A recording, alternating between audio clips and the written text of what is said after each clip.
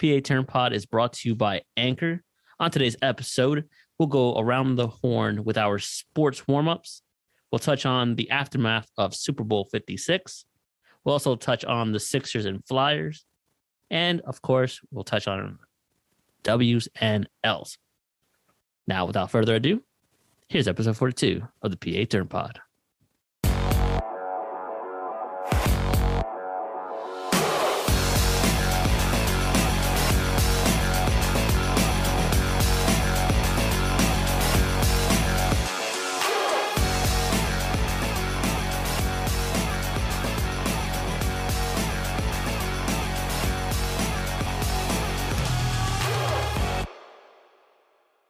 Hello, everyone, and welcome to episode number 42 of the PA Turn Pod. Episode number Jackie Robinson, Yes. Kayvon Wallace, Robert Esch, Not Roberto Clemente. Theo Ratliff, and 42. Jason Atkinson. There's a deep cut for Flyers fans. Jesus. I am Rob, joined as always. Well, not necessarily as always, because it's only once a year that I get to be joined by a birthday boy. Today is Mr. Joel's birthday. Happy birthday, sir. Thank you, sir. Thank you. I think we've had our birthdays both on an episode of the PA Turn Pod. Yeah. This is crazy. Full circle. Here we are. My birthday was the NFL Week 1. It was the Buccaneers and Cowboys preview, wasn't it? It was the first game of the year. The debut, I believe. Was it the debut of Richard DeGroat on the podcast? Yeah, DeGroat made his debut on my birthday. Look at that. No debuts. Maybe there's a debut. Maybe there's a special guest. I know there's somebody with you. Yes, Benny's in the room because I felt bad. It's just he and I home right now. The boys. I didn't want to lock him out of the office, so he's popping in and out. Are you guys going to do a risky business type of deal after the podcast? It's a Freaky Friday, or not a Freaky Friday. Whoa. Yeah, Freaky Friday thing where we just change lives. That's what's up, man. But yeah, it's my birthday. You know what they say? All of 32. What do they say? You know what they say? No one likes you when you're 32. So really? Well, damn. Blink-182 didn't really think that went through. How do you feel any older? Achy bones, joints. After that joke, after that line, yeah, I feel way older now. Well. Blink-182? No, I'm joking. Yeah. I'm a little I don't know. Maybe it's the seasonal depression. I just hate the cold. But today was pretty nice, though. Today was nice. Yeah, they knew it was your hella birthday. windy. It's a lot of windy down here in South Jersey, so it kind of threw me off. Who's back? Back again. Oh, The third member of our crew has popped back into the room. Benny the Jet. Settling into his bed. Yeah, well, they looked out for you because it was beautiful outside. I don't know how it was in Jersey, but it was nice. In the Philly area, it was like 60 degrees this morning. So, this morning? No, it was 60, I think around 2 p.m. when I was out and about. I think the high today was 62. It was beautiful this morning. I usually there are some songs that weirdly enough that I listen to when I'm on my ride to work. Like it's very much the same playlist every time. So I kind of fall in and out of love with certain music. And I was listening to some of the songs I put onto my like Apple Music back in like September, October-ish. Yeah. And I associate them with the sunroof. So a couple of them I was able to pop up in the sunroof this morning and kind of reminisce from 6 months ago when it was like nice every day. It's supposed to be nice tomorrow as well. A little windy, but lucky mid 50s, low 60s, I think it is. It's supposed to rain all day in Jersey. Well, in South Jersey anyway. We only have one crappy day coming up, and it's Sunday. It's gonna be 39. God. It's mid 60s, mid 40s, and 30s, 50s, 50s, 60s, 40s, 40s, 30s. This is just riveting. Me reading off the weather. Hey man, we do it all here on the PA Turn Pod. We do weather breakdowns as well. We do weather, we do politics, we do religion, all the hot button issues. TMZ could never. We out here. I'm gonna start a petition to outlaw rain. I'm gonna start a petition to see if we can, for Jersey anyway, to have our windows tinted. It's a crime that New Jersey can't do that, especially the windshield. You're not allowed to in Jersey because everybody just commits road rage and doesn't want to drive anyway. So we got to see who's committing road rage. Exactly. We have to be able to see who cut us off in traffic or was going 4 miles an hour. Speaking of that, before we get into the episode, I know we have a lot to get to, especially on especially on our warm up. I was at Sam's Club and I found, I'm on TikTok now a little bit, the sensation of Fairlife, the protein shake. They only sell it at my Sam's Club. I don't have a Costco nearby. 30 grams of protein, by the way. I think it's $15 for a 12-pack. And anyway, I'm in the parking lot, put all my stuff in there. There's a gas station in the lot of Sam's Club. I don't know if you have one or in Costco's. This is like old school Buick. It's just like recklessly driving in the fucking parking lot. And then there's an SUV coming in front of me. I'm like, oh no, they're about to like legit head-on collision, like T-bone each other. They stop prior to T-bone. They're both yelling at each other. And amazingly, they both go and get gas next to each other. Homeboy out of the SUV walks out, older black dude. I'm like, oh shit, it's about to go down. It's an old white guy in the Buick, and they're fucking arguing and shit. And all the attendants just froze. Like, if we play a freeze tag, like everyone was frozen in time. Like no one knew what to do. And then they had like a conversation, maybe 20 seconds, and then the black dude just walks in back into his car. I thought it was gonna be a fight right on my birthday. I'm like, there's some action. Here we go. Here I am with my little 2 cases of protein shakes, and a fight's about to happen, maybe 200 yards away from me. I always love when that happens, when people yell at each other in traffic and then they have a chance to see each other and they stop. There's a video that went viral, I think on TikTok, and it's 2 dogs. They're separated by a fence or like a gate, and the dogs are absolutely just like screaming while they're barking at each other. Yeah. And then someone opens the gate and then they stop barking at each other. And it's like internet versus real life. Well, like, what are they saying? Fuck you. Fuck you. It's like that one other one. It's like, fuck you, Ezekiel. Have you seen that one? I got to send it to you. I don't think so. That's a good one. I'm butchering it, of course, but something, the 2 dogs are just, someone's doing a voiceover of the 2 dogs. They're just talking shit about each other. Oh, I'm sure it's great. It's amazing. All right. Well, what do we have on the warm-up? We got a lot to get to. Luckily, I got a nice coffee in my body, so I'm ready to pull double duty if need be. 20. Your level's at 20. We're ready to go. It's almost Friday, which means it's almost Saturday, which means it's almost Sunday, which means it's almost Monday. However, we have let's call it a sports sampler today, as we're going to touch on all 4 of the sports at different times. Let's go. So this is just our miscellaneous little collection of things that have occurred the last few days. Yeah. First thing on the list here, according to a report, Los Angeles Lakers' current roster is likely to remain generally the same for next year. Lots of little maybes in there. The main takeaway from this I had was Russell Westbrook is untradeable, and nobody wants Talen Horton-Tucker, and Anthony Davis is probably not going anywhere either. What's your read on this? Do you think it's do you think it's more them trying to keep it together, or nobody wants the spare parts they're trying to offload to other teams? Nobody wants the spare parts, and also it's kind of like nice for other teams to see a popular team as like the Lakers super team kind of crumble in front of our eyes. So it's kind of like, to stick it to them a little bit. But yeah, Russell Westbrook's stock is just plummeting. Like, you'll be lucky to get, like, they're looking for a first round pick. You better have like 1,000 first round picks to just blow them off to just give it to Russell. Yeah, seriously. What's this guy's name? The guy who just got hurt. Anthony Davis. He's hurt again last night. Oh, what else is new? Yeah. I don't know if you saw the injury. It looked pretty bad. I think he literally broke his ankle. I heard about it. I didn't see it. This was, what game was it? Was this last night when they played? Was it Utah? Yeah, it was maybe a few minutes before the half. Okay. So in the second quarter, he injured himself. It was pretty bad. Sorry. They play Utah tonight. Who did they play yesterday? What? For real? Unless I misread that. No, I'm pretty sure. No, wait.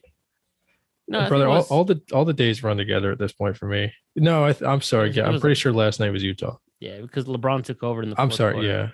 Yeah. Sorry. All the days run together at this point, and Twitter, the freaking timeline on Twitter is not in chronological order anymore. So I see tweets about the game coming up, and I realize they're from 24 hours ago. Yeah, I mean, also, not for nothing, but Rob Pelinka's job is pretty much as hot as it can be. He is good as gone. I could have told you that was a bad hire from the get-go, my friend. Oh, yeah. All the moves that he did prior, just shady as fuck. Hiring an agent to be your general manager or your whatever they're called now, the VP of operations, they have done so much. I almost think that they would be better off with their current core in place minus Westbrook, And I mean, I guess Davis, you had to pull the trigger and it won you a championship to an extent. But I mean, Mhm. Ingram, Ball, Josh Hart, Randall. Zubats, Randall, yeah, Kuzma, even. I feel like all those guys are collectively better than what they've gotten from Westbrook and Davis. And I think if you don't have Davis there, then Harrell fits in a little bit better. KCP. I just think that they were just a team full of really good role players. Do you remember? I think it was either last episode or the emergency Harden episode where I brought up my thoughts on how to build a championship roster being centered more around a big two with a lot of like very good role players as opposed to being full of three max contracts and a bunch of crappy role players. I believe it was the emergency one with Harden. Yeah. So imagine a team that has LeBron as its focal point, and then maybe another max guy if they want to fit him in there, or maybe you max out Randall or Ingram, but you have Randall, Ingram, Ball, KCP, Harrell, Zubats, like all these really good, just like rotation guys that can either start or come off the bench. As some of them obviously would start, but I mean, a front court of LeBron, Randall, and Ingram, kind of like that small lineup with a guy like Lonzo Ball at the one and like KCP or Avery Bradley or Malik Monk at the two. That's a really dangerous team. I think if you would ask Lakers fans that right this second, if they could reverse the two trades, they would. And Pelinka had no choice. He had to go all in, especially after like blatant tampering on behalf of Clutch and on behalf of, AD and LeBron. They had to make the move and it won him a title to an extent. But I think the Westbrook move was just a massive, massive misstep. And that's actually going to set them back a little bit because now they have a max guy on the roster and nobody wants him. You can't even trade him for another bad contract. Yeah. I mean, I think there was a report during the trade deadline, but they were willing to give up Westbrook. No, they wanted John Wall. That's what it was. And they turned it down. Which is weird because that's how Westbrook got traded out of Houston to begin with. Yeah. But LeBron didn't see it as an ideal fit. So GM LeBron not able to make it work. Supposedly the Lakers were interested in Christian Wood and John Wall, which would lead me to think it was going to be Westbrook, Horton Tucker, and like whatever other picks they had. Whatever. And at that point, are you even enticed by like late first round picks? Like when the Sixers traded their first round pick, I'm like, that's basically a second round pick. Like if the Lakers trade you a first round pick and you think they're going to be a championship caliber team, which I mean, right now they're not. How appetizing is a late first unless you're going to package it to move up 5-6 picks? I mean, honestly, it's all about a change of scenery. They need some kind of pulse in that team because something needs to change. And then this is where, if this wasn't the Lakers, Frank Vogel would be gone just to make a statement and just AD the coach killer. What else is new? Yeah. Lakers are currently fourth in their division. I know divisions don't necessarily matter. They're 4 games under 500, 2 games behind, or I'm sorry, a game behind the Clippers who are missing Paul George and Kawhi Leonard.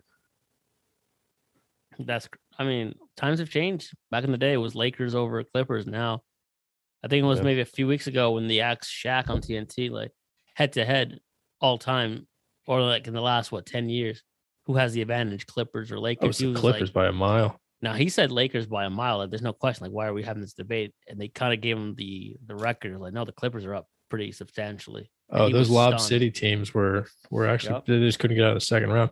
So as it stands right now, they have Kendrick Nunn, Russell Westbrook, Avery Bradley, Malik Monk, Wayne Ellington, Kent Bazemore, LeBron James, THT, Stanley Johnson, Melo, Ariza, Anthony Davis, DeAndre Jordan, and Dwight Howard, and Carmelo Anthony. If I didn't say him, I think I did, though. That's not a championship roster in 2022, maybe in 2016. But, I mean, Ariza, Bazemore, Stanley Johnson, all these guys were better a while back and are no longer good. DeAndre Jordan. They just have 2 corpses playing the 5 right now between DeAndre and Dwight, and they don't even use Dwight. Yeah. I mean, this is the effect and the result of LeBron not trusting young players, young talent, wanting to win right now and playing with his friends and helping his friends get the bag, so to speak, and compete for a ring. Because, like we just mentioned, he had Ball, Randall, Hart, Kuzma, all these guys, Ingram with him. Zubats. Like, he had them all with him, and because they didn't gel and they were immature and he wanted to win now, he did what he did when he went to Cleveland. He did what he did when he went to Miami. I think the out the years timelines to bring in didn't line veterans. up, and that's the idea. Mhm. You know, they weren't, those players weren't necessarily ready to win the moment LeBron got there, but he always is ready to win. That's the thing. He- He's ready to win now. So whatever team he goes to, kiss that roster goodbye Yeah. because he's bringing in these old people. And sure, they are established and they can, but the price tag is going up, and you have basically little to no assets if you need to trade or anything like that. It is what it is. I mean, I have no sympathy for the Lakers how they are right now. And because the coach killing in AD and GM LeBron over here is single-handedly killing his team. And then obviously Rob Pelinka's doing is just a bad track record. But Jeannie Buss, or whoever is in charge of those Lakers, need to get a hold of themselves because this Lakers franchise looking crazy right now. And during the trade deadline, because of LeBron Jr. here in the NBA, LeBron wants to play with his son. So if it's not in LA, LeBron will leave. So yeah, you need to build for the future now. it's going to be weird seeing LeBron in Oklahoma City. And last thing, promise. People have already heard me enough. You can do a big two, but with LeBron, you can do a young big two. LeBron will be the third man, even though it would be LeBron's team, quote unquote, and LeBron is the A guy. LeBron is every bit of what, 36? 36 or 37. Yeah. So you can have a big two and say Anthony Davis, if he were not injury prone and would play the effing five and was dominant, and you have, I don't know, like a Josh Hart or Russell Westbrook if he wasn't forever like a bum right now. Those are two young players. Well, Russell's not that young, but you know what I'm getting at. You have two core guys. LeBron's aging out, but he's the three out of the big three, even though he is the MVP and the best player in the world. Yeah. Unfortunately, he's being relied on a little bit heavier than he probably should. As always in every team that he's in. That's what happens sometimes. Yeah. Next up on our NBA kind of just around the world in 60 minutes, Daryl Morey was on, I forget who he was talking with, but he was on some podcast or some show, and he was talking about how he really values first round picks. He's never traded a completely unprotected first round pick. When asked about the Harden trade, when he traded away 2 firsts, he traded this year, which can be deferred to next year, and then 27, which can be deferred to 28. He brought up a story about how prior to the deadline, he was dealing with a Western Conference executive who was looking to pick up a guard from a Western Conference team. He didn't want to say the team or the player's name, just out of respect and also out of tampering rules. He offered a first round pick for this guy, and he thought at the time that was still a little much for this guy. And then the team was just so hell-bent on not dealing with him that he, for poops and giggles, offered a second first-round pick just to see if they would say yes to it. And the guy still turned him down. And a lot of people are, and then a couple of days later, when he was trying to get Harden, they were talking, he and a couple other executives in the front office, they didn't want to trade Maxey or Thibault. They settled on, Curry, Drummond, and some picks. And when the 2 first-round picks became part of the negotiations, he said that in his front office, somebody was looking at him and said, "You were just about to trade 2 first-round picks for so-and-so a couple of days ago, and you're balking at the idea of trading them for James Harden right now? What are we doing?"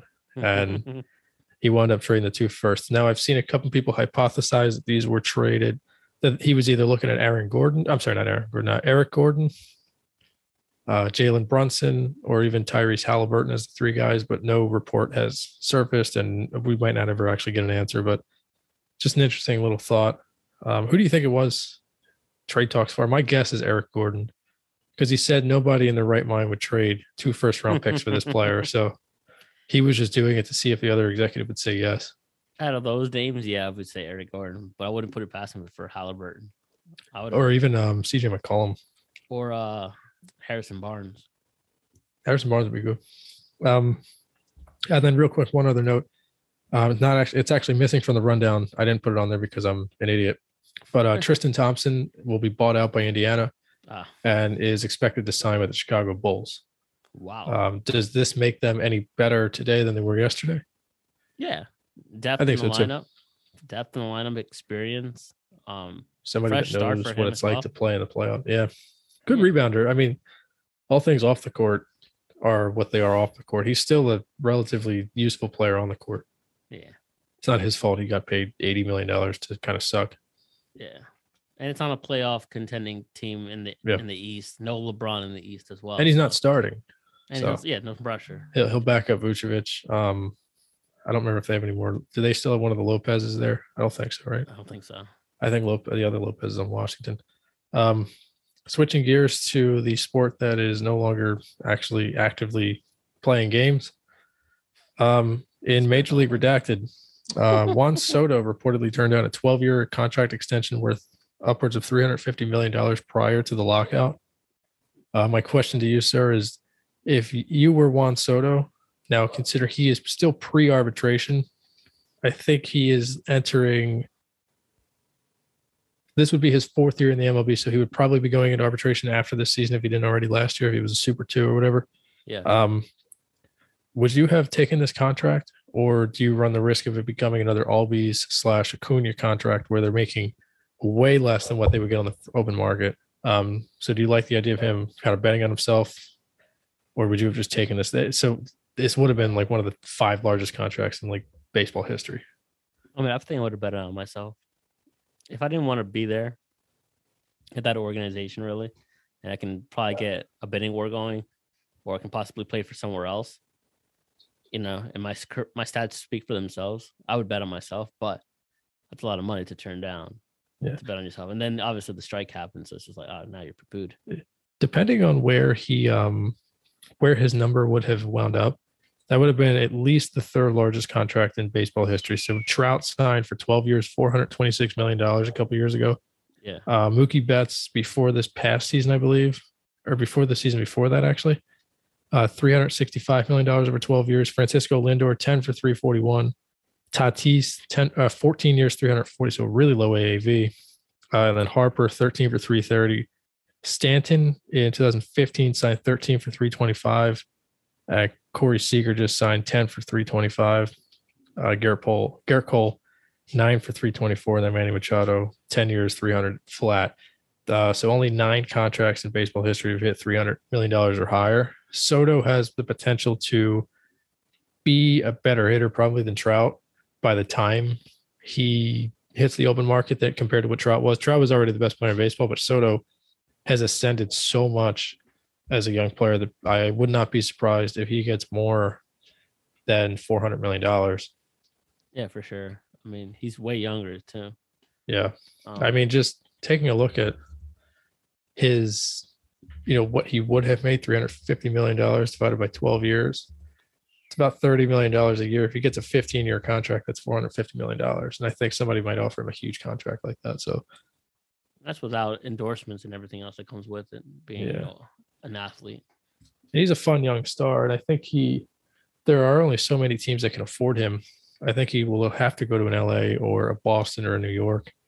I don't know if the Nationals and their willingness to defer money into the guy who's like 75 years old is going to, get him to sign there. I mean, Scherzer is really the only guy that's taken one of those deferred contracts where he signed, I think it was 7 years, and they deferred half the money to the 7 years after he'd be getting paid by the Nats. So Harper was offered a contract that would pay him into his 50s, I'm pretty sure, and he turned it down.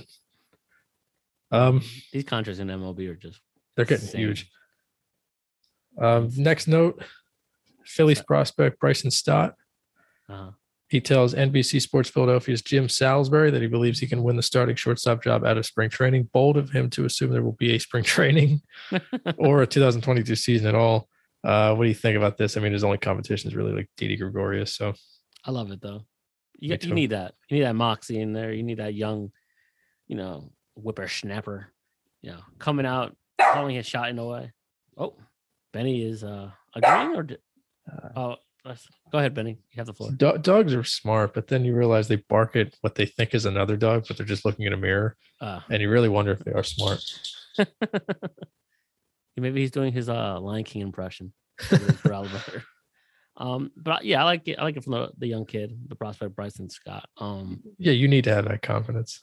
You need that swag as well, and it's out there now. It's all accountability now. Now he has to be his best, because now you look like an idiot and losing out to Gregorius if he's your shortstop. Yeah, if you lose out to Didi, you suck. Yeah. So, I mean, and then you'll be in AAA. Then you look like a real crazy Exactly. fool. What's next on the MLB talk here? It looks like they met for a very brief period of time. You actually looked into this today. Yeah, they try to do renegotiations at 1 p.m. Eastern today, Thursday. And according to USA Today Sports MLB columnist Bob Nightingale, he tweeted, quote, the MLB and the MLBPA, Players Association, negotiating session is over after just 15 minutes. So basically, let's just say they started on time at 1 p.m. Within 15 minutes, it was already over. And then it was like a thread. So his next tweet was, the MLB Players Association requested an increase from $100 million to $115 million in its pre-arbitration bonus pool in its latest proposal in exchange for the arbitration eligibility class to include 80% of its players with 2 years of service instead of 100%. MLB called it a non-starter. And then lastly, currently 22% of the players enter arbitration 4 times instead of 3. So 22% of the players who are finishing their second full year of MLB service time get to go to arbitration. They're called Super 2 players. Yeah. They're like Chris Bryant's of the world, who are like very good. Versus, so you usually have 3 arbitration years. They'll be your 5th, 4th, and 3rd year, I believe. Following your 3rd, 4th, and 5th year, 22% of players get the second year Super 2 status. It has to do with statistics, service time, et cetera, et cetera, et cetera. I don't know how it all works, but MLB wanted it to just they wanted more guys to enter arbitration sooner so that more guys can get paid sooner. As it stands right now, you don't become a free agent until you've completed 6 years of full seasons. And for guys like Chris Bryant and even Rhys Hoskins, who's going to hit the market at some point, you're in your 30s by the time you're a free agent, which is why Bryce Harper got paid so much, aside from his natural born talent and everything. But also look at guys like Jason Hayward, who was 26 when he hit the market. That's why he got a $280 million contract, whatever it was, or $180 million. These guys, when they're super young, they're just so much more valuable because you'd rather buy somebody's 20s than buy their 30s. Yeah, for sure. And with all this negotiation now coming to a halt, spring training, quote from Bob Nightingale again, he tweeted, spring training games originally were scheduled to start at February 26th. It is the 17th right now. Which of course has become all but impossible as the MLB lockout enters day 78. 78 feels like it's been a lot longer than that. Which then our friend of the show, Jeff Passan, noted 11 days away from the deadline, MLB set to start the regular season on time. So yeah, not good for not baseball. Looking good. Now, Passan did do like an AMA on Twitter and ask me anything type of thing. He said, I'll try my best to answer all of your questions as best I can. Somebody asked that if they are close to an agreement on, let's say, February 28th, which would be 11 days from now, would they agree in principle to start spring training and kind of iron out the finishing touches later on? He said there's already basically a document that's been drafted with a lot of the things they do agree on, so that when they approach the, like the nut cutting time, which would be the very end, and they just have a couple things they got to figure out, they might be able to blow that out pretty fast. So one thing that he says has not been discussed, the competitive balance tax, which is, I think the Players Association wants that to be coming from luxury tax teams. So teams like the Dodgers, the Yankees, and the Mets, who are high up, over what is considered the tax threshold, they pay a tax on how much money they're over the number.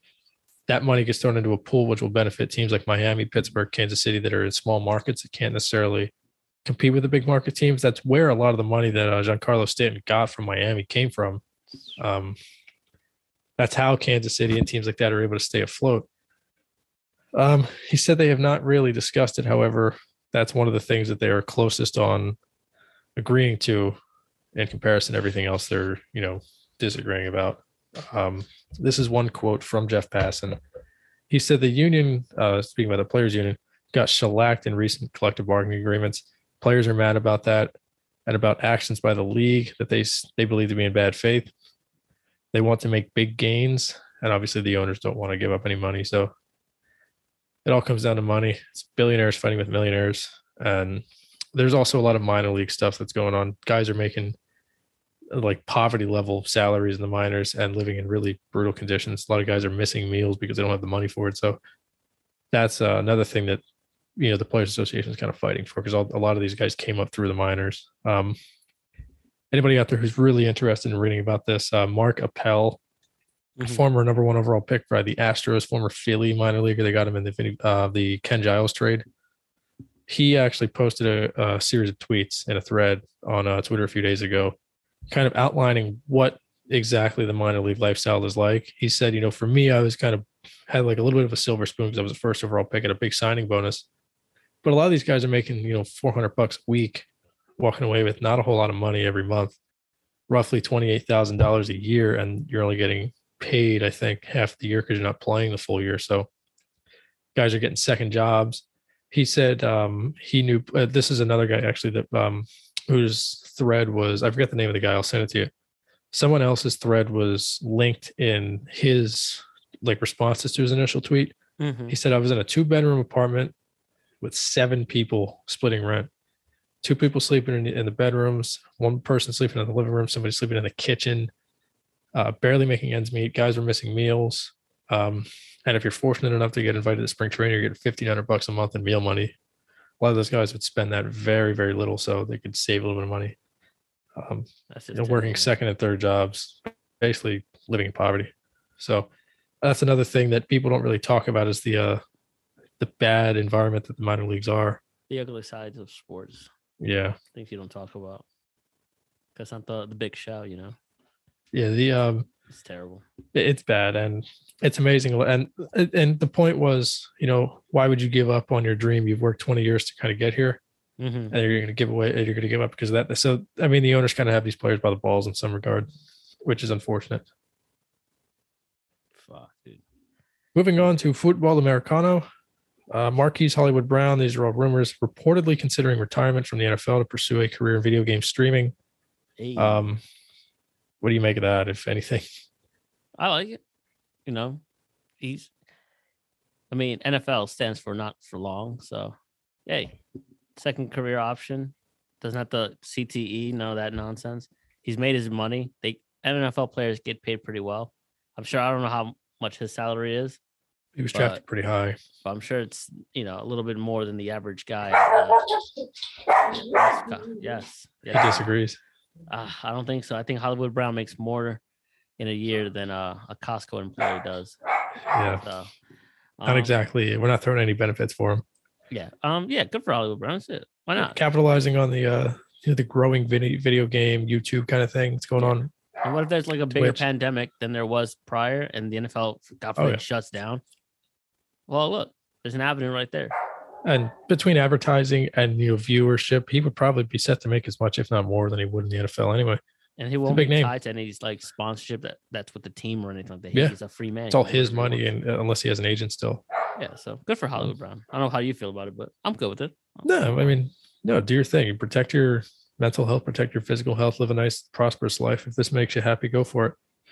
Word. Just invest in some blue light glasses. Yeah. People close to Jason Kelce believe he will not retire this offseason. It's like a game of chicken every year. It's will he retire? Will he not? Will he retire? Will he not? Sounds like he won't. Yay or nay? I'm kind of tired of it because it's just like you said, every year we go through the same roller coaster. It's like the boy who cried wolf. It's the man child who cried retirement. Do we have a backup in place? If we do, then I'm like, all right. If he retires, it's gonna suck. Obviously, we love Jason Kelce. But we have someone in place, and if not, then it's going to be a long season for that offensive line. So a lot of people have hinted at Landon Dickerson potentially being the center moving forward. I honestly think it's more likely that Isaac Seumalo becomes the center and they keep Dickerson at guard, especially now with Brooks out permanently. There is an interior lineman from Iowa. I'm sorry, I'm forgetting the name off the top of my head.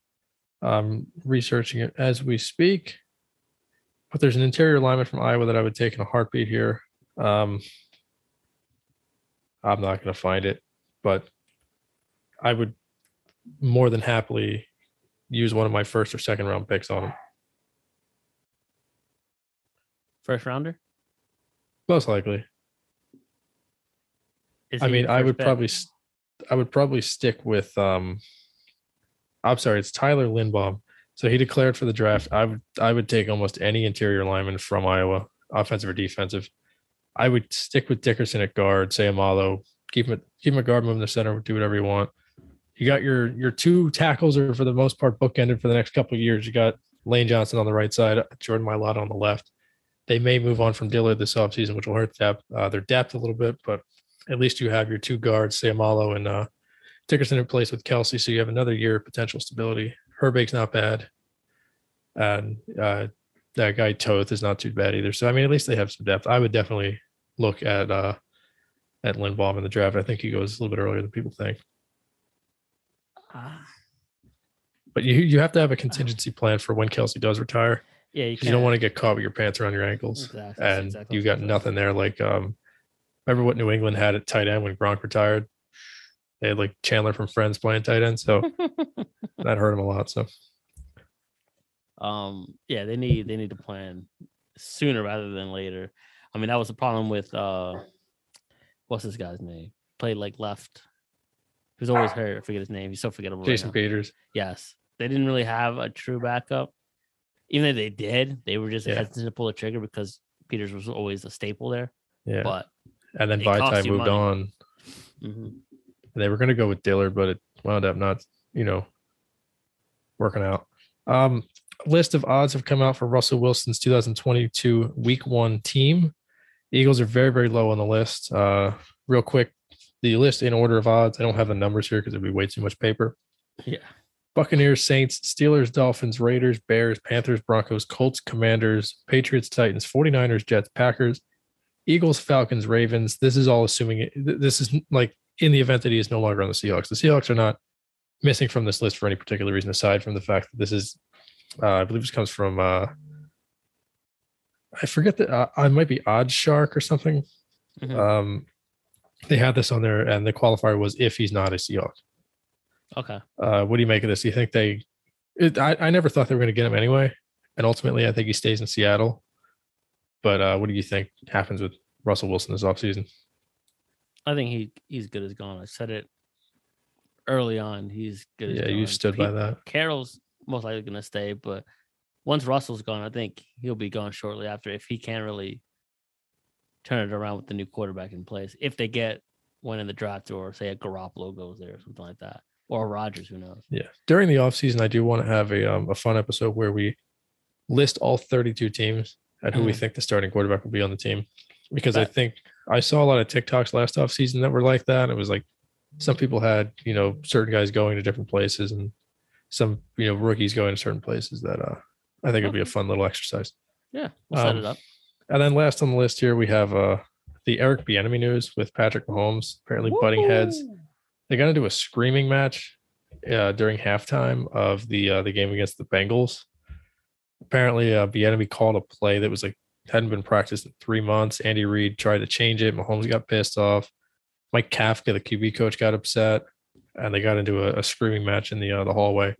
This is on the tails of the report coming out that Bieniemy was going to meet with Andy Reid as well as Chiefs ownership regarding his future in Kansas City. This is craziness. I mean, I have the thread that you sent me, and I was like, all I said was, wow. It's all my reaction. I'm stunned. You want me to read the whole thing?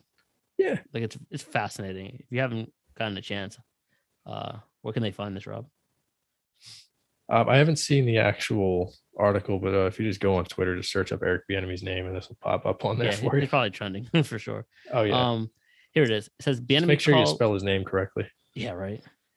I'll let bien, like good in Spanish. It says Bieniemy called the entire game. While Reid can chime in at any point and toss out a call, Bieniemy had full play calling authority via his contract. So, ladies and gentlemen, side note, Bieniemy is making all these calls for Kansas City. So, head coaching job. If you like how Kansas City looks, Bieniemy's your man. In the past, Andy Reid did call plays, and then there were some times where at halftime they would switch and Bieniemy would start calling plays. But it seems like Eric Bieniemy was calling plays for the most part this year. For sure. It says Bieniemy and Mahomes get into it at halftime, in the tunnel and in the locker room. There was an in-the-face yelling before Reid and the other coaches stepped in. It happened again after the game. Any remaining confidence or trust? Benny. I know. I'm upset too. Any remaining confidence or trust in the relationship was broken at that point. Next it says, nobody can say exactly when this happened, but at one point during the AFC Championship, the following exchange took place after Bieniemy called the play. And this is what Rob was referring to. Reed, quote, no, run this. Bieniemy, what the fuck? Kafka, we're blowing this game. Mahomes, call the fucking play or I will. That right there is money exchange right there between those four guys. Literally in the pivotal game where obviously the Chiefs blew it to Joe Burrow and the Bengals. And then lastly, at the end of regulation, with the Chiefs needing a touchdown to win, Bieniemy called at least 2 plays that the team hadn't practiced in 3 months. It led to confusion across the board, from the line blocking assignments to routes to Mahomes looking shaken, or as I would like to say, looking shooketh out there. End quote. This feels like a weird way to kind of drag him through the mud. Yeah, a scapegoat for what happened. Find a person who will be responsible for the loss, to be honest with you. I mean, this is probably the beginning of the end of the Kansas City Chiefs as we know it. Contracts are coming up. Kelsey want to get paid if he hasn't already. Hill, Nicole Hardman, he wants a little bit of the bag. The running game, it's not really the greatest, but whatever. You got Kafka's gone. Quarterback's coach is now what? The OC? He's the OC with I think the Giants. I forget where it is. Somewhere. I forget. I thought he was with the Giants. I think it's the Giants. Giants or Bears. I forget where. Bieniemy, he'll probably be there. They'll probably, hash it out because they know this is the best place to be to win a championship. But hey, this is damaging. But then this might also look bad for Bieniemy if a team is looking for a head coach and they're like, oh, you're having this kind of. Why would you call a play that you haven't practiced in 3 months in a pivotal game in the playoffs? Granted, and we talked about this before we recorded. Yep. As a quarterback and players, you're supposed to know the playbook in and out, especially the quarterback. So if I'm the quarterback and I put this play out there and everyone's looking confused, I'm the leader on this field that has to reassure that you go here, we're gonna be fine. But if no one really knew what the heck was going on, you got to call an audible at that point. Yep. And Bieniemy, I don't know why he threw that in there, but and we don't even know what's going on leading up to that point. Throughout the season, if it was tension throughout, but this is very damaging for the Chiefs and Bieniemy here. I don't understand why that play is on a play sheet, potential to be used in a game if it hasn't been practiced in a couple months. I also don't know how many. It's neither of our business, or I don't even know how readily available this information is. But how many plays are really practiced in a given practice? It seems like they kind of go through concepts and ways to exploit the opposing team's defense. Mm-hmm. But there's no way you're practicing everything in the playbook. Sure. I would understand that certain things will fall to the back, and for a reason that play probably hadn't been practiced for a reason. Maybe it didn't work in the past, and they kind of just decided to get out of that formation or get out of that look or whatever. So, I do have one thought on the Chiefs as a whole. With all the contract stuff coming up, and Mahomes is being paid more than anybody in sports, basically, to get 15 years, $500 million or something. Yeah.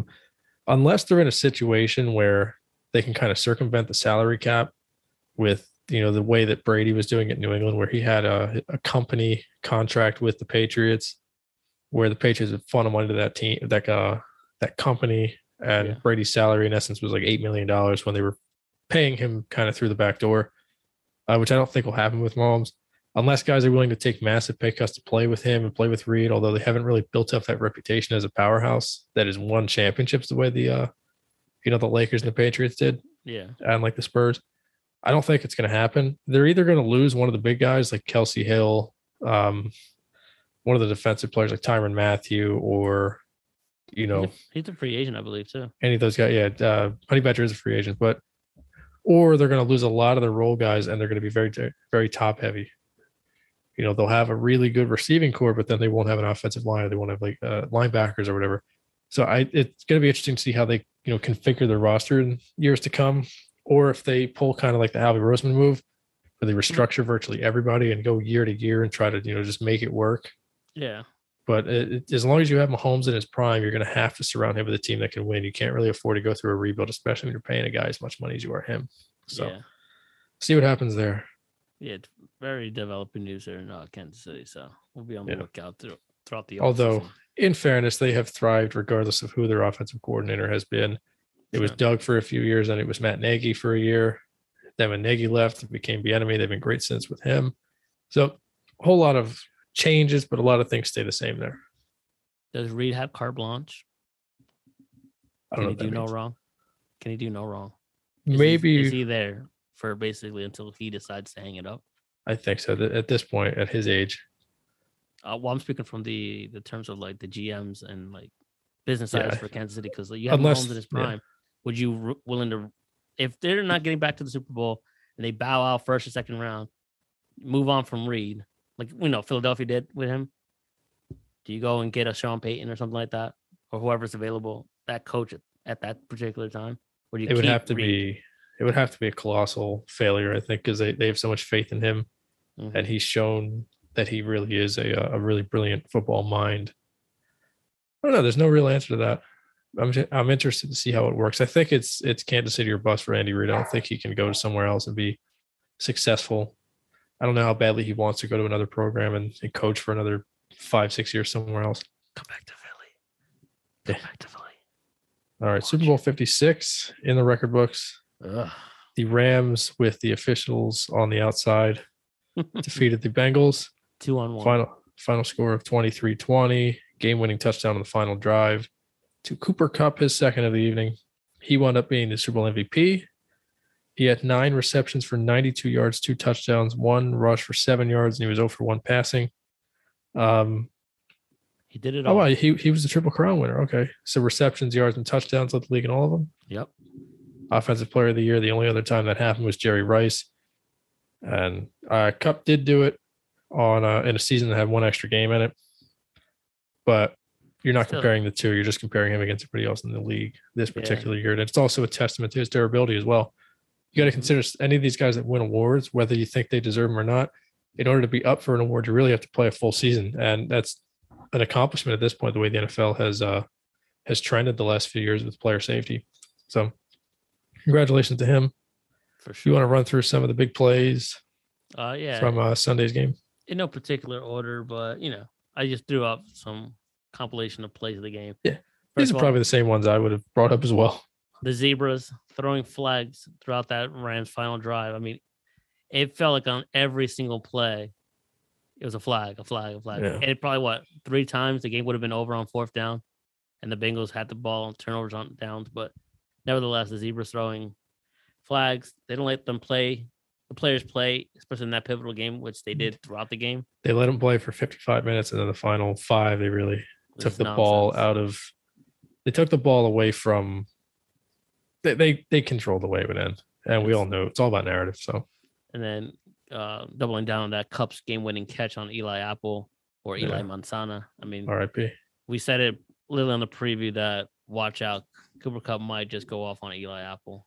In particular, you said that actually. Yeah.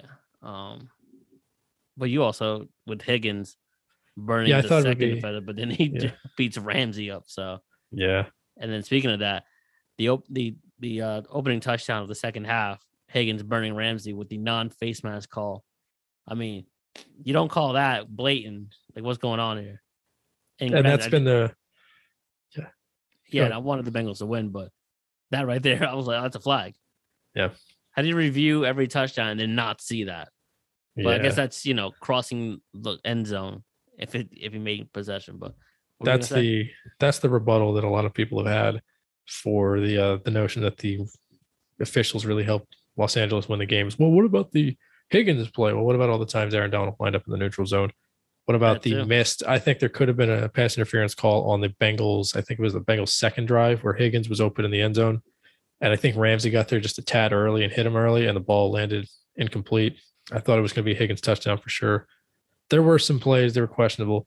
I do enjoy when the referees or the officials swallow the whistles for the most part, but I hate it when they change course in the middle of the game. It's just like basketball. If you're going to call these things, call them. If not, don't call them all game, because you can't.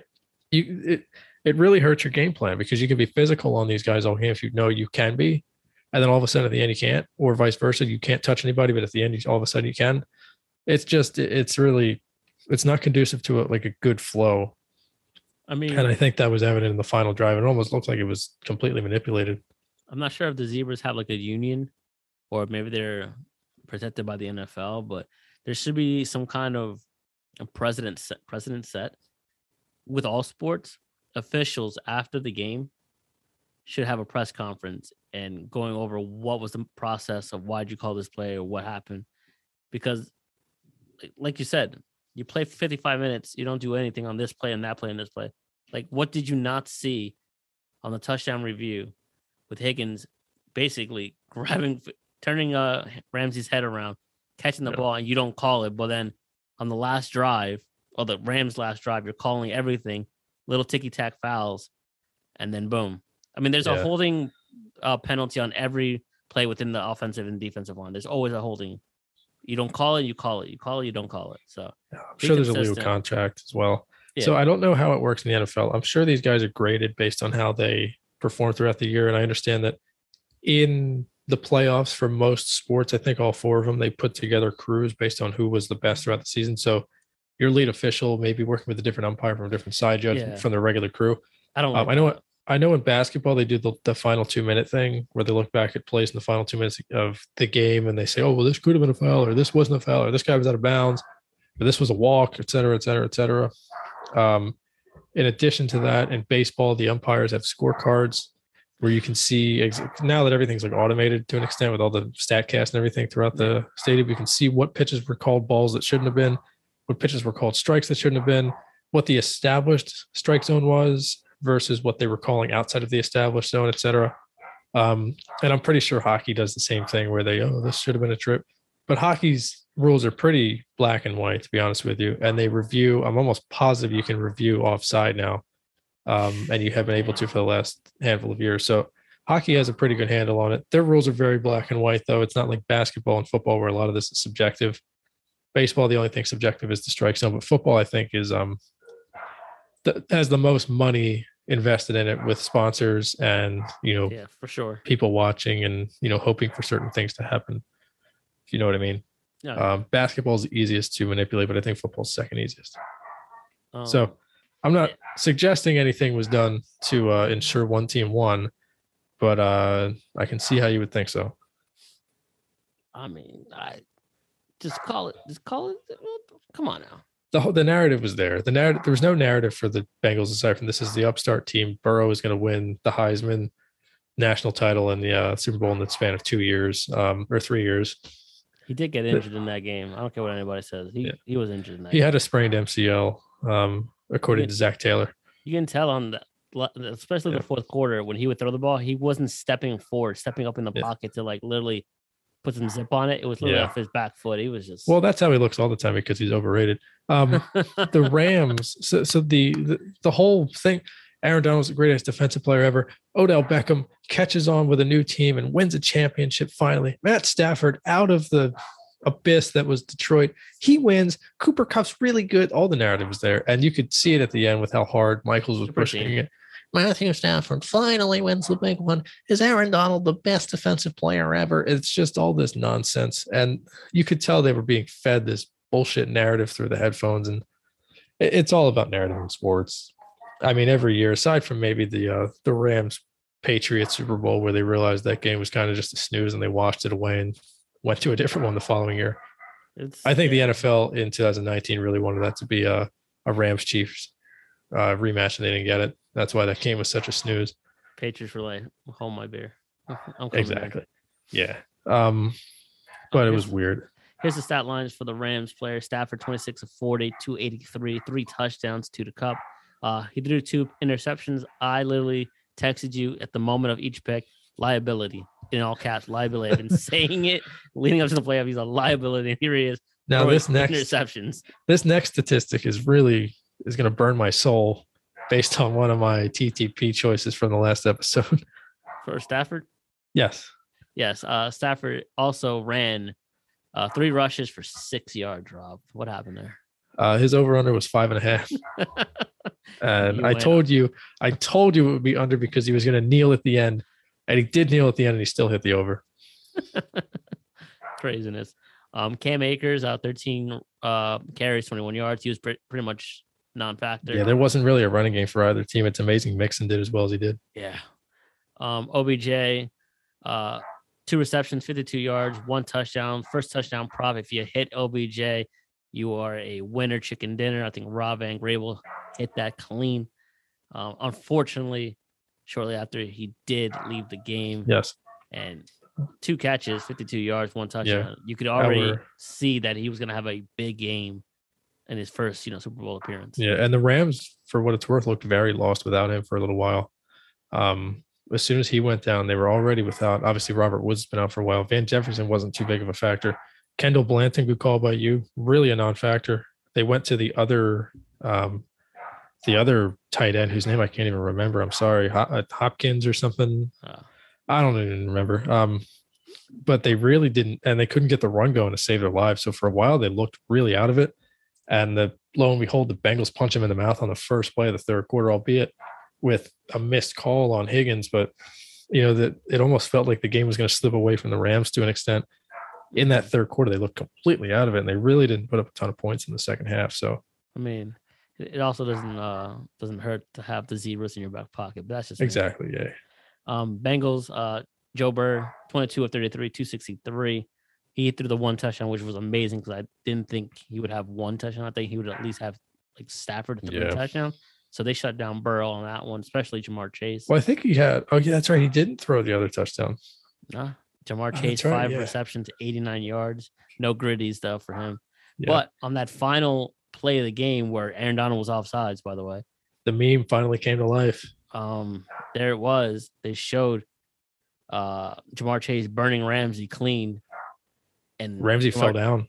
Yeah, and Jamar Chase wide open, and he understandably was livid and just disappointed, slamming the helmet down. Because if Joe Burrow had maybe extra 5 seconds to look up, there's a wide open. An extra touchdown. 2 seconds. I forgot all about the fact that Mixon actually had the second touchdown, or would have been the first touchdown. Was it the first or second touchdown that went to Higgins? I think it was the first. Higgins, yeah. Yeah. Well, I mean, the first one, Mixon threw the first one. Yeah. Mixon. So the meme that I'm referring to is when prior to the draft, when they took Jamar Chase, there was 2 scenarios. It was Burrow with Penei Sewell as his tight end, or with his left tackle, with literally anybody's receiver running wide open. Yeah. Second scenario was Jamar Chase wide open downfield with literally anybody playing tackle and Burrow on his butt. And it finally came to life. Unfortunately. T. Higgins, 4 catches, 2 touchdowns, 100 yards. Joe Mixon, 15 carries for 72 yards. Great call by you, by the way, on the Higgins. Thank you. But for the wrong reason. So I thought for sure it was going to be, if you listen back to the last episode, I know everybody has. I basically said that I don't think Jamar Chase and Jalen Ramsey was going to be the story of this game. I thought it was going to be T. Higgins versus Darius Williams, because Darius Williams, T. Higgins has like 6 inches on him, 6'4" against 5'9". And I thought that was going to be the real matchup. And it seems like they were more intent on putting Ramsey on Higgins to be kind of more physical with him and trusting the speed and the instincts of Darius Williams against Jamar Chase. They both had good games, combined for almost 200 yards, but they were really the only 2 guys involved. Receiving wise, I mean, those 2 guys combined 289 yards. Joe Burrow had 263 yards, it says here. So losing yardage elsewhere.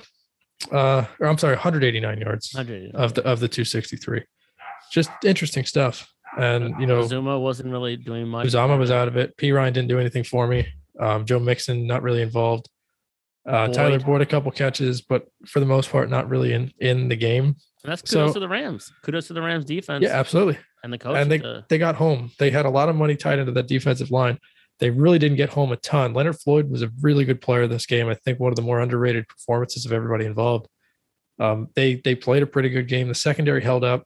The only break in cover or lapse in coverage on either team was the deep ball to Ramsey, which was the deep ball to Higgins, which Ramsey was kind of mugged on the play. So all things considered, it was a relatively clean game by both teams' secondaries. And I like it when the Super Bowl is not 75-65. Yeah. I do like a nice lower scoring, a little bit more strategic. Here's a punt. Here's an interception, a turnover. But also not a snooze fest. So exactly. Yeah, I thought this was a decent game. And I to be honest with you, I wasn't super jazzed going into it, but I enjoyed it. I think it also helped that it was a different matchup.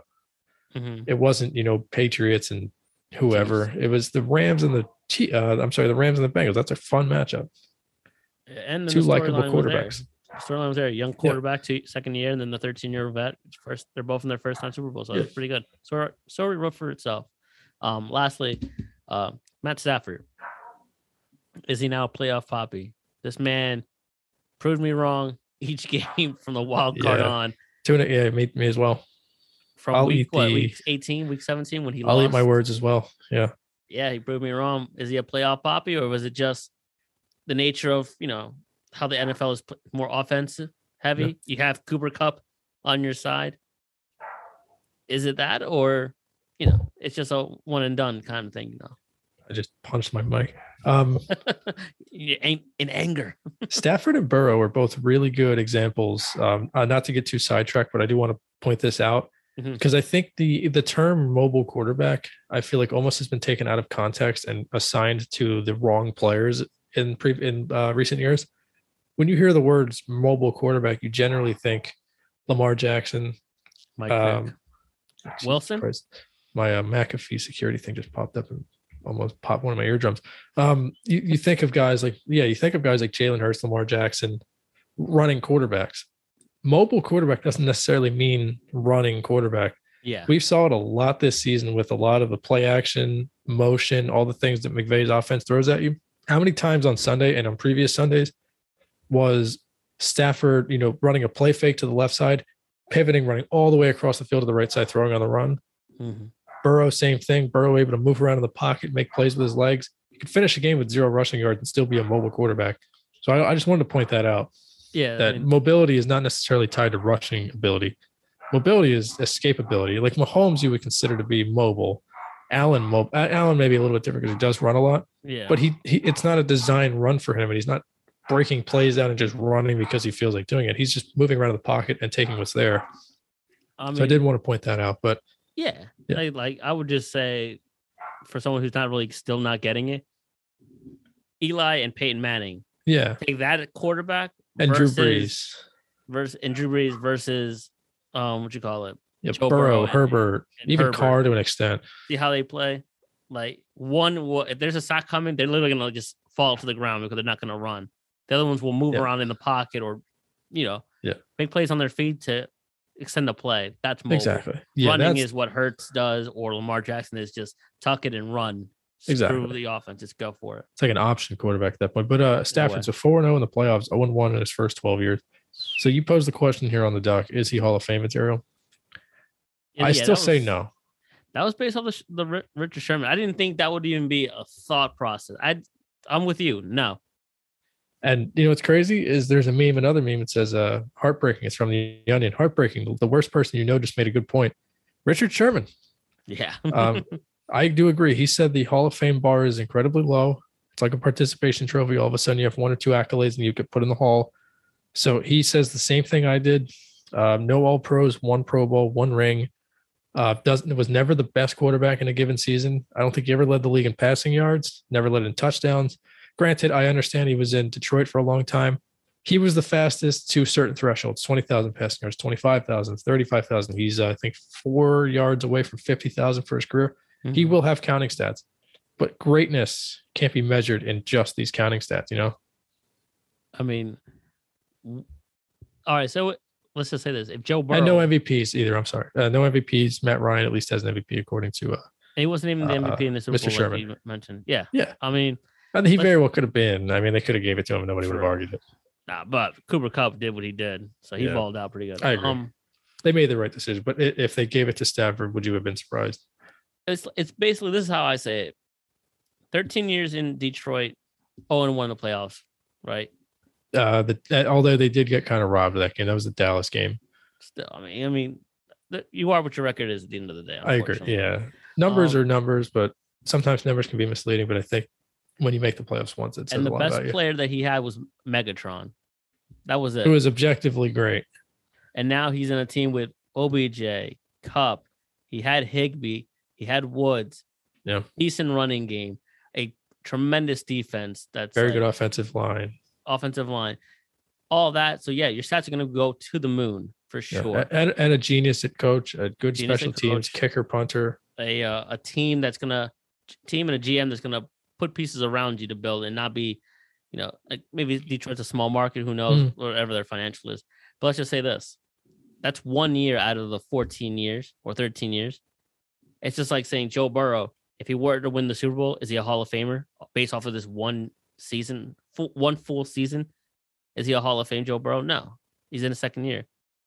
Just because Stafford has 10 plus years doesn't mean he's a Hall of Fame because he won a ring. There's many players who have one or two that are still not in the Hall of Fame. Can't put Stafford in there right away. Eventually he'll get in maybe because of this participation kind of thing of nostalgia because he did what he did, but ultimately he's not Hall of Fame right now. No. If he were to repeat this for another 2-3 years, if he wants to keep going, then we'll revisit it. But now, nah. Listen, he's not done either. The jury's still out, but I do have a gripe with people who, whenever something has recently happened, just because it's the most, fresh thing in your mind doesn't mean it's the greatest thing that's ever happened. Cooper Kupp's not the greatest receiver of all time. Stafford's not a Hall of Famer. This wasn't the best Super Bowl that ever happened. Just because something is fresh doesn't make it the best. Recency bias. Exactly. That's all it is. And last thing before we move on to the NBA court, the TTPs. Yes. Rob, I mean, what happened, brother? So we played it out, and then all of a sudden you didn't follow through. You were going to make some serious coin. I don't have all of them here, although I do have them on another sheet. I print out all of our sheets. So props from last episode. Yeah. Our TTPs, we had 10 picks for the TTPs. I'll run through some of the fun props that we didn't actually count. Yeah. So the coin toss, you had tails, I had heads. Heads hit that one. Gatorade shower, you said purple, I said blue. Blue hit. The anthem, we both had the over and the over hit. Will any scoring drive take less time than the anthem? You said no, I said yes. Scoring drive, first play of the third quarter is when Higgins scored. So yes. Will there be a word omitted in the national anthem? No. The number of planes during the flyover, re-listen. It was set at 5 and at 5 even. I said it would be a push. And they did exactly what I said. I said it would be a flying V from the Mighty Ducks. 1 here, 2 behind it, and 2 behind that. Boom. Find the pictures. It was. You said who will be shown first, Burrow or Stafford? You said Stafford. I said Burrow. And I believe it was Burrow. We both said that a part of Eminem's performance would be censored. I believe there was. Kendrick did not wear a hoodie. We were both wrong about that. Snoop smoking on stage. I think we both said no. What will be mentioned first in the MVP speech? I actually don't remember. I think it was God. Probably was. Most likely. When in doubt. More than likely was. Will a field goal or extra point hit the upright and miss? We both said yes, and it did not happen. What happens first, a sack or a touchdown? I think we both said sack.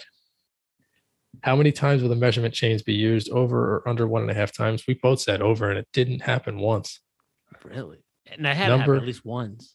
Yeah, I don't remember it, though. I did miss time. So I was doing dishes, and I was cooking toward the end. Number of players of the passing attempt over 2.5 hit. Very easy. Both of us had that. How many commercials will have a dog? I don't remember counting. So I'm going to say yes. It was over working. 6.5. Yeah, I don't remember too many of the commercials except for the one from Coinbase that had the thing bouncing around the screen. I have no idea.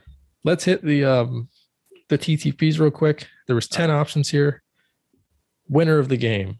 You had Cincinnati. I had the Rams. Check in my box. Spread. We both had +4. Ed hit.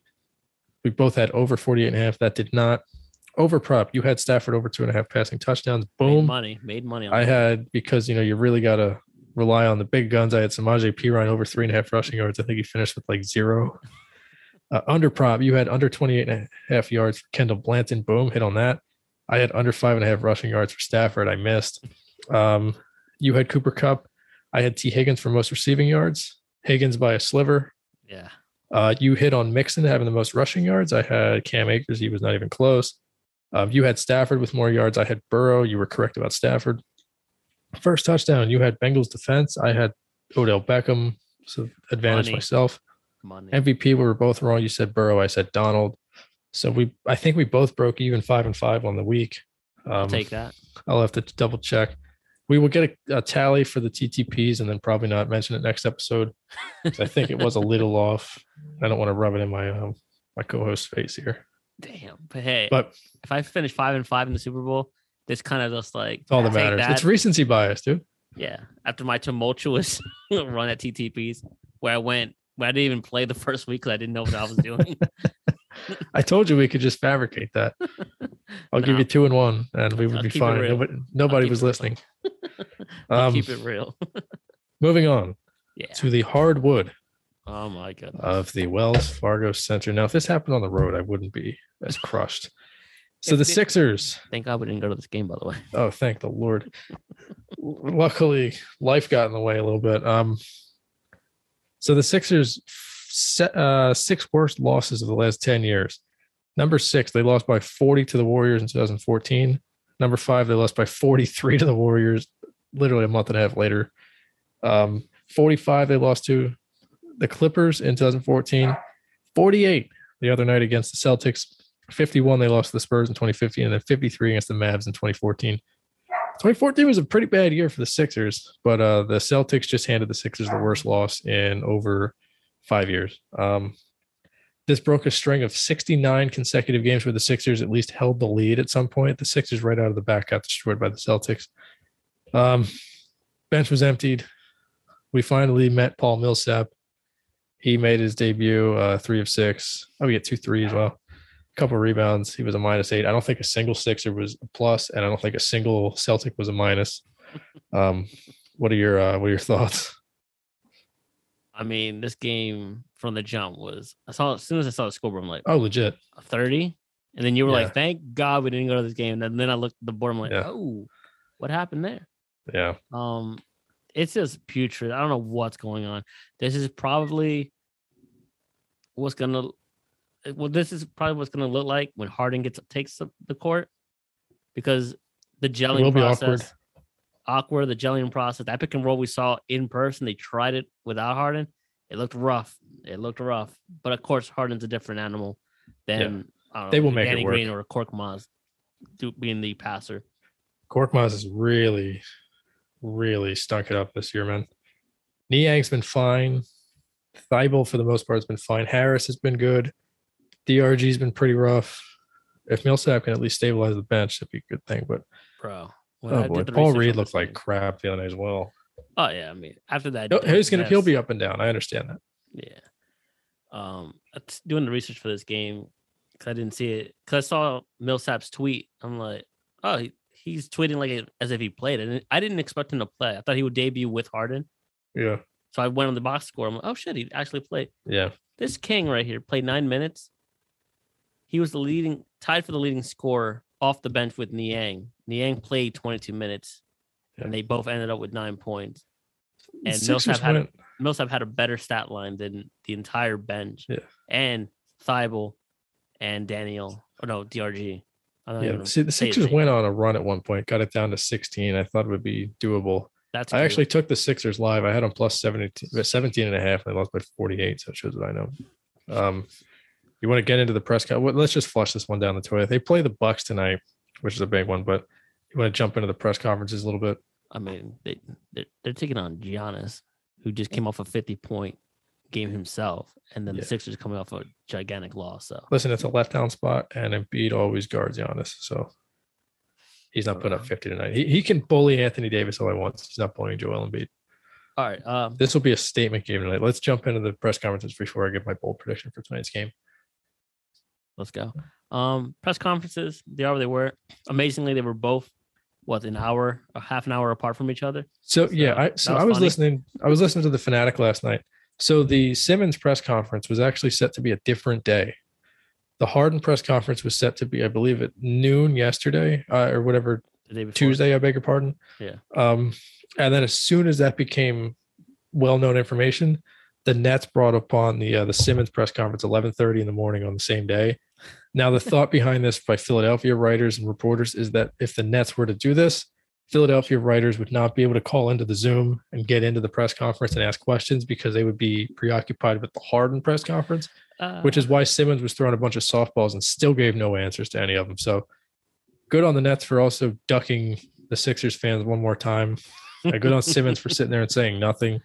Good on Chris Russo and Stephen A. Smith for pretty much dunking on Simmons on First Take yesterday as well. So I have to see that again. What a bum Simmons is. If he is truly dealing with any mental things, my condolences to him. But a lot of things are lining up in the direction that would suggest otherwise. So, I mean, I think Shaq even said it. Somebody Yep. needs to know the difference between, I think, mental health and something else. yeah. I Listen, none forget of what it us was, are. but You and I are he's both dope. big proponents Oh yeah, for of sure. mental health, and anybody that is dealing with anything mental health, it is just as important as physical health. So, neither of us want to, minimize anything that may be happening in his real life. And I understand that there was some stuff last year with, his sister and his brother-in-law and things like that, or I didn't stepbrother, know. whatever. I didn't know. So there's a lot of dark stuff that was going on, and if that's truly what is affecting him, then absolutely my sympathy is with him. Obviously, his However, personal life too, with his love life, because he had Kendall, yeah. and then all of a sudden that thing blew up in his face. Now he's with Maya Jama or some shit. I don't know. Yeah. And but it's no coincidence that Bill Simmons and Jackie McMullen had a podcast together and suggested the mental health thing. And then literally 48 hours later is when Ben Simmons came out with this mental health stuff. So, and he stopped getting paid. And that's when this came up. And none of this happened until after the Hawks series, but he claims it was before. Listen, somebody's lying. And that was Stephen A's point. Somebody's lying. And there's three sides to every story, both parties, and then a recollection of it, and the truth. So, listen, and I'm being dead serious. If there is anything going on with him, we both will walk it back and give our condolences to him. However, this all just lines up poorly, and him ducking Philly media once more is just adds another layer to this. I mean, I'll do it right now. I'll walk back. Like prior, like I didn't, I always thought like this is just like an excuse. Just like, all right, I'll throw the mental health. No one will really bash on me because mental health is serious. I'll use it as a crutch. And you can't quantify it. Yeah, you really can't. But after like personally going through it with a family member, and then I'm noticing myself with the seasonal depression and stuff and how my mood swings go.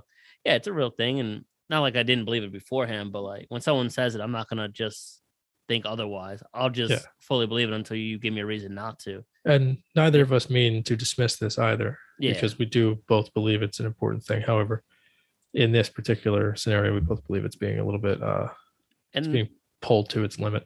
And we can't play favoritism either. Same thing with Harden. Harden, you can't come and say you have a hamstring injury. Oh yeah, your last days with the Nets, and then this is probably quote unquote why you're not playing, because you're dealing with a quote unquote hamstring. But then we're seeing pictures and videos of you doing step backs. Listen. So honestly, this hamstring thing is all a ruse, and honestly, it's him not playing until after the All-Star break is another. I think there's another layer to it, which is the tampering aspect. Morey obviously tampered, and we're not going to run away from that. We both believe it's kind of BS the way tampering happens in sports, and it's obvious that this happened. But Morey and Harden are in bed with each other, so they want to create this reunion. So that this hamstring thing may have been legitimate maybe at the outset, but right now you can't cry hamstring. I think it's, even if they just said load management for Harden, he's not acclimated yet, he hasn't played in a couple weeks, we're just going to shelve him until after the All-Star break, and we're going to work him in. I would respect that. I don't want to hear this hamstring stuff anymore. Yeah. So for both players, like exactly, it's the hamstring is bogus, but if he is dealing with it, obviously, whatever. And one more layer. And one more layer. Yeah. It's kind of BS that Harden wasn't here in time for his physical, which is why Curry and Drummond weren't able to play their first game with the Nets until a couple nights ago. So let's be fair. You got to call a spade a spade. Harden is not exactly a saint, and the Sixers are easily the most hateable team in the NBA right now. And going forward, they will be, which is why there's no shot they let them win the championship. And I do like this though. I think someone mentioned it. I think it was on one of these ESPN shows with Richard Jefferson, that now we actually have an actual rivalry in the NBA, because the NBA has been kind of cookie cutter soft lately, everyone being buddy, but this feels like a rivalry dating back to when the Nets came to, I believe when they came to Wells Fargo, or vice versa, where Durant basically waved off Embiid in the team, and then when Embiid came to Brooklyn, they waved him off. So it's a lot of chit chat back and forth between those two. Now you got the Harden situation, now dealing with Kyrie, now Simmons not liking the team. It's a solid rivalry. It's going to blow up, and it's the closest thing that we have to a rivalry in the NBA. It's not even a rivalry anymore. It was KD with the Thunder after he left, and now it's everybody and their grandmother versus Grayson Allen. And aside from those two things, there's no real rivalry in the NBA. I mean, you can try to force. I mean, they tried to. Yeah, Gordon Hayward and democracy, I guess. But the other thing that they tried to force on us for 3 years now is Lakers Clippers, and that is never and will never be a thing. The second Kawhi went to the Clippers and the second LeBron went to the Lakers. Oh, Battle of Los Angeles, and it's never materialized. Also, another one was LeBron versus Curry. Like, Never happened. And they like each other. That's the problem. Everybody's buddies nowadays. But there was legitimate disliking between Westbrook and Durant when that whole thing went down, and now there's legitimate butting heads in Brooklyn between Harden and Kyrie. And Kyrie and Durant were always on the same page, and Durant took Kyrie's side. Basketball is the greatest soap opera in the world. I mean, when it wants to be. I follow House of Highlights on YouTube, and they show clips here and there, and they'll say, "Oh, an insane brawl." I'm like, "Oh, all right," because I'm a sports. Two guys fighting, like tugging on each other's jerseys, right? Barely. I'm like, this is the massive fight. They got into it, physicality. Yeah.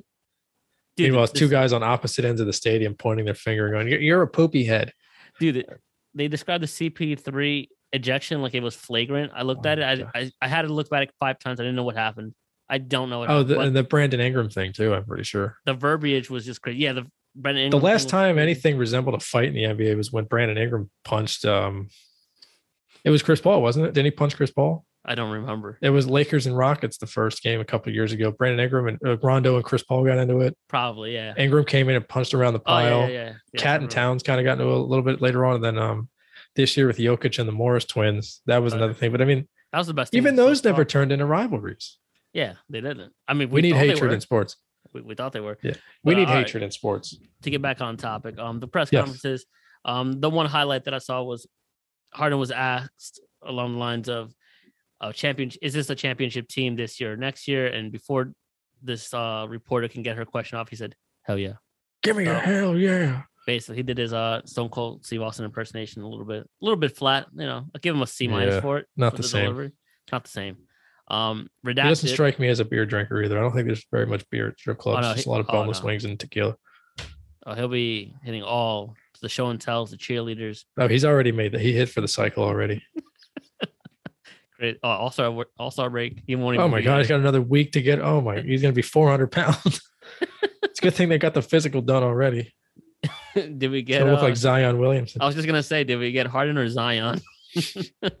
Craziness. Highlights from the redacted one.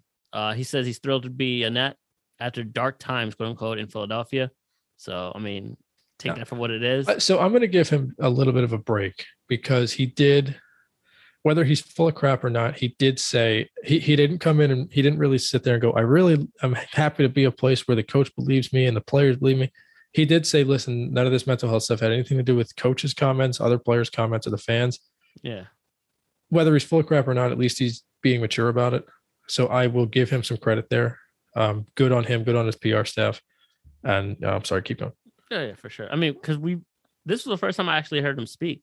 It's the first time he has spoken in a while. That too. I mean, he's been relatively quiet. So this was his moment to kind of like clear the air. And he didn't really do too much of it, but he did enough to, get past. And then the other was he rocking 2 earrings, by the way? He was. So one of them was on the left and the other one's on the one of them was on the gay side. Hey man, I'm kidding. I had both earrings at one point. Did you really? Yeah. I said, fuck it, going all in. And I looked pretty good with them. Then I had a grown-up job and they were like, you gotta take those off. He makes it work because his head is a circle, not an oval. So it's all symmetrical. That too. And then the other quote was, it's going to be scary playing with those guys, and those guys as in Durant and Irving. Scary for him because they're going to turn on him within 6 games. That too. But, I mean, he's not wrong because on the defensive side, say if, I don't know, Danny Green, of course, bricks a 3. First man to get the rebound. Him and Durant. Yeah, first person to get the rebound either will be Embiid or Simmons. Jesus. Simmons gets the ball. He pushes it up the court immediately, head up. You have Irving, Patty Mills, and Durant on the wings. Come on now, son. And then he's going for the rack, and if he doesn't see a clear hole, he's going to dish it out to one of those players. And he has Seth Curry now at the 3-point or Patty Mills. So he's loaded with guys that I think will play better with him. Yeah, he has shooters around him now. Now, I do think I don't know if he mentioned it because I didn't watch his actual press conference, but I heard some comments about it. He believes that the best iteration of himself in a lineup is, kind of pace, and a little bit of space. which is kind of how they finished that 18 season with when Embiid was on the shelf. Remember when he got hit in the face by Markel Fultz and he like broke his nose or whatever? And they came out that Ilyasova, Dario, Bellinelli, all these guys are, and Covington, and Redick, all these guys around Simmons, and they were just going at 400 miles a minute. I think that that the Nets team is a little bit better for him to work with. I don't think he and Drummond will fit together, but I think they will make it work. And their small ball lineups are a little scary because he or Durant can play the fives, and he can be the ball handler at any time. They could have 4 guys on the floor that could be handling the ball between himself, Mills, Durant, and Irving, or even Javon Carter if he's on the floor with them as well. So the Brooklyn's going to be scary come playoff time. Granted, there's only 24 or so games for each team to play until the playoffs begin, so we may not even see the fruits of their labor until the next year. And but we get a March 10th preview. Yeah, if all things go as planned. There's no shot he's going to play. I won't put my paycheck hold up. I'll put $20 that he will play March 10th. I don't think he will. I'm telling you, he even himself said he is looking forward to playing March 10th. But he said hopefully he'll play. I don't think he will. He's looking forward to it. Real quick, Sixers Bucks tonight. Who do you think wins? My heart says the Sixers. My brain says the Bucks. Yeah. I'm gonna go with the Bucks. They're at home. TNT game is the last game, I believe, before the break as well. I know it is for the Sixers. I don't know if it's for the Bucks, but it is the last game for the Sixers before they go on the break. And I think half their head is like already, give me a week off. The other is in this game. So Bucks are looking, I think the Sixers hang in it. I'll tell you this much: they won't get blown out by 50. No shot. They what's the line? Probably 6. That's what it makes me feel like. I gotta look real quick. I think it's 6. It's 5. Oh, is it really? I think it's 5. I'm guessing, honestly. 6.5. That makes sense. The Bucks will probably win, but I think the Sixers hang in it. Do we get dueling triple doubles tonight In this game? Mr. Embiid and Mr. Long Lampo. I think Embiid and Giannis both get triple doubles. I think they both go for no shot. 30, 10, and 10. No shot. I think they will. I say double, triple double. I think they both get triple doubles. There's no way. Let's see if we can parlay this real quick. Oh yeah, we'll do it right now. We'll do it live. He is plus 1,500 to get 10 assists. What is Benny saying over there? Is he? There's nobody here. He's screaming out the freaking window. We just got starting lineups for the evening. Holiday, Nawara, Middleton, Giannis, and Portis. Oh God, who the hell's going to guard Embiid? And we got Niang, Harris, Embiid, Thibault, Maxey. So different lineups. I like Niang. I like that over Korkmaz for sure. I like that over Thibault or Green. We're going to put $1 on it. Embiid and Giannis each to score 30. Giannis and Embiid each to have 10 and 10. Otherwise, let's roll. All right. Let's get to our last segment. Your biggest segment of the week. Yeah, I was looking forward to this. NHL trade deadline. The Flyers are the main central point in this one. The deadline is March. Sorry. The deadline is March 21st. A little over a month from now. Yes. Today's 17th of the recording. Publicly now, Claude Giroux, the Capitan, el Presidente, not really the president. Claude Giroux publicly wants to trade to the Colorado Avalanche. And if that does not work, he has 2 other teams in play. I have a tweet from Adrian Dater at Dater. He's the Avalanche insider. I have a question. Yeah, go for it. I don't mean to cut you off. No, go for it. Adrian Dater. Is this the person that dates Adrian? Or is this Adrian and he likes to date? I think got to get to the pressing. He dated Adrian. Okay, so this is he dates people named Adrian. So Adrian is the object, not the subject here. Yes. Got it. Gotcha.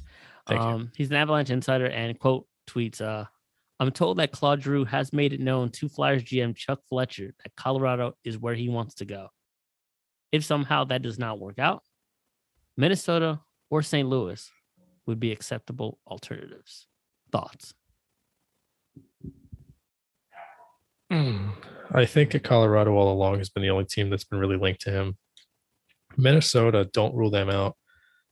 General manager Bill Guerin with Minnesota said that he's not, seeking out the big move, but he will make a move. Yeah. Minnesota, I think, is a dark horse to win it all this year, by the way. Really? If you're a betting man, I believe they're plus 1,600 to win the cup right now. They are a very good team. Why not then? I just don't know if anybody can match what Colorado has to offer. They have young players. They can trade draft picks. They have a lot of good players on that team. So if Giroux's going to, waive his no movement clause, which he has, I think it's more likely to be Colorado. I think he's a good fit there. They have guys like Nathan McKinnon, Mikko Rantanen, Gabriel Landeskog, and then even guys on the second and third lines that can make plays. I think he's a better fit there. Their style of play, Minnesota's a little bit more juice in Minnesota. Colorado's a lot more skill. Colorado might have an easier avenue to the cup as well. The Pacific is not exactly the strongest aside from Colorado and Vegas. So I think he has an easier avenue to get to the final couple rounds. So Colorado feels like the favorite all along. However, I'm not ruling out Minnesota. I don't think St. Louis is the team that would make that move. I don't really know if they are equipped right now to win another cup. But Minnesota, I think, is a really interesting team. I mean, they're just loaded with talent, dude. I think we talked about this about 3 episodes ago, that for the All-Star break, it was like a swan song. Like you saw, the writing was on the wall that this could be, like we were saying it prior, to this, to the All-Star, that what do you do with this team? This team, when they were losing 17 straight. Like, what do you do with Claude Giroux? And here it is. I mean, people listen to the PA Turn Pod. Just tag us. We're here. We're outside. Anyway, you heard it here, folks. Here first. You would have heard it here first, but we recorded a day before we released. And we have receipts. Go back, listen to our anthology episodes. We were saying it. That's why they're so long, so nobody can question if we got something right, because they're not going to go listen anyway. We called it. We called it on episode 2 that Ertz would get traded to the Cardinals. We called it. We knew it. I'm telling you, Russell Wilson will be an Eagle by the end of 2022. What we should do is just record ourselves making the same prediction, but with different teams. So when we're finished this, I don't know, man. I think he's going to go to Chicago, and then we'll just cut and paste and put it on the Instagram. People will hear it. Like in 4 years, Hurts will be a backup on the Chicago Bears. And like, see, back in 2022, I told you he'll be a Bear. Rob was still alive when we said it. Jesus, your morbidity, man. You gotta get that in check. But it's bittersweet, honestly, with Claude Giroux. Like, we love him here, but like we've said it ad nauseum. Best for him, just move on, get a fresh start, go after that cup. At least have a fighting chance, because not with this organization at the state that it's in right now, not with the players you got, even though Kevin Hayes, I believe that's his name, and other players are there. But listen, the door's open for a comeback as well, because he will be a free agent this summer. So listen, if Chuck Fletcher really wants to make a teardown happen this year, Giroux is the biggest trade chip they have. If they want to get spicy, think about moving. I don't know who's going to take Van Riemsdyk's contract. If you want to get spicy, move Hayes, move Couturier, move Konechny, consider moving Provorov, and get rid of Ellis. Ristolainen and Yandel can go as well. But I think Giroux is their biggest trade chip. Giroux, Ristolainen, and Yandel have to go because they're all impending free agents, and especially Giroux. You can't lose him for nothing. I have a question, though, and this is kind of relatively unprecedented aside from Anthony Davis, who even still played. Do you think they should hold him out just so he doesn't get hurt? Giroux? Yeah. Or do you think they should just keep letting him play? I think he's not far from having 1,000 games played as a Flyer. So I think that might be an important landmark for him. He's already second in points or whatever. So he's broke the records he had a chance to break. So I mean, that's the incentive, I would think. I would keep him playing out of respect. If that's what he wants to do, you can tell him, like, look, we would like to sit you down, barring any injuries, stuff like that. I mean, we will grant you your trade, but last thing we want is you hurt. But milestone, and for the fans, to be able to see Claude Giroux, you want to be able to see him, It's also ticket sales as well. Last thing you want to hear is, we're going to shut down Claude Giroux till March 21st. Yeah, fair. Like, that's not good. it's bittersweet. But the end of the road is here. Hopefully, he lands in Colorado or Minnesota. Yeah. Great career. So there are 14 games remaining, including tonight, until the trade deadline for the Flyers. And Giroux was 12 games away from 1,000 as a Flyer. So I think that might matter to him. So I don't know how likely it is he sits out. But I mean, you got to be careful. He's your biggest asset. And if you lose him for nothing, it's going to be tough to swallow, especially with how there's a whole lot of nothing right now in the farm system. They have more than the other Philly teams, but not a whole lot. But it's Godspeed. We all love Giroux in Philly. I mean, there's a lot of differing opinions on him, but I think generally they're positive. And I think as we wind down Giroux's playing career in Philadelphia, we appreciate him a little bit more and more. For sure. I heard of the name. Right. I don't follow the sport like that, but I've heard Giroux everywhere. Oh, and he's a class act. Absolute class act. I'm sure at one point at work I've met him and his family, and I didn't even notice. Yeah. Seems like an incredible human being, and a great family. He and his wife and their two beautiful kids. And everybody that's ever played with him has never really said anything negative about him. I think hockey having the captain C on jerseys really skews people's viewpoints on players, because I would imagine half the teams that have, so there's 32 teams now in the NHL. I bet it's 16 captains are loved and 16 are maligned in their cities. He's not captain material. It should be so and so. And it's always been that way. I remember when Wayne Simmons was here. Oh, take the C from Giroux, put it on Simmons. Simmons plays with heart. No, he doesn't. Just fights people. Really? See, this is what I always thought about the C on these players. NBA doesn't stands for have cookie. NBA doesn't have that, but you have like the consensus leaders, like Kevin Garnett or a Curry, a LeBron, Embiid probably at this point. Jimmy Butler. Yeah. But basketball doesn't have it. Baseball doesn't have it either. Not that I think. The only player I remember, so it was made public that Derek Jeter was the captain. The only player I remember having a C on his jersey and being the obvious captain was Jason Varitek, the Red Sox. Yeah. But like, if I asked you right now, who's the Phillies captain? Like, who the heck? I don't know. It could be Real Muto, could be Harper, could be Didi, could be Could be anybody with any type of experience. We'll have more issues if Didi is the captain. Yeah, but I mean, like, he's kind of like he's a glue guy. You know what I mean? Like, if I told you this Phillies captain 2 years ago was Cesar Hernandez, would you believe me? Who the heck knows? But maybe he was. Oh, what? You know? Who? But like the only guys in baseball are probably captains are either superstars or catchers. So, and then football, some of the captains aren't necessarily leaders; they're just guys that have been there the longest. Like, and it's usually just the quarterback. I mean, Burrow. Over time, you've realized he's a good leader, but Wentz has never been a good leader, and he was a captain for 3 years here. So, I mean, Brett Favre was appointed captain when he went to the Jets his first year. So, I mean, because he's a veteran. It's usually just old guys. Like Andrew Whitworth has a C on his jersey. Brady does. Brady's an actual leader, though. But I mean, that's what I'm getting to. But also, there's so many 3 stars, right? Yeah, and there's so many. Well, the stars are, I think, for how many years they've been captain. Oh, well, there's only 3 stars. Well, there's 4, and then the whole thing turns gold if you've been there for really? 4 or more years. Yeah. What I was getting to is like that exact perfect example. Like Jake Elliott could be a captain.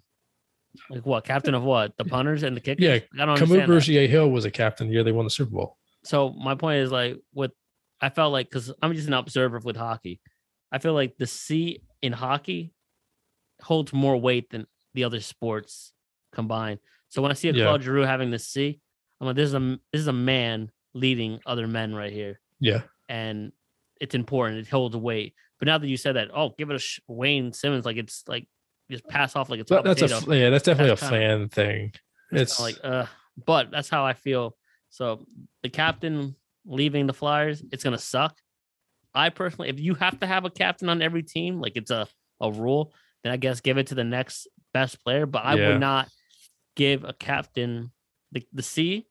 If Claude Giroux gets traded before March 21st, the C should be vacant until you I wouldn't have one. So you have the option to have 3 alternates and no actual captain. So it's a captain and 2 alternates. Mm-hmm. You can have rotating alternates. I remember in the past, the Flyers at one point had who the heck was it? I think Giroux was a captain. They had Briere, Yager, Kimmo Timonen, and Scott Hartnell alternated the A.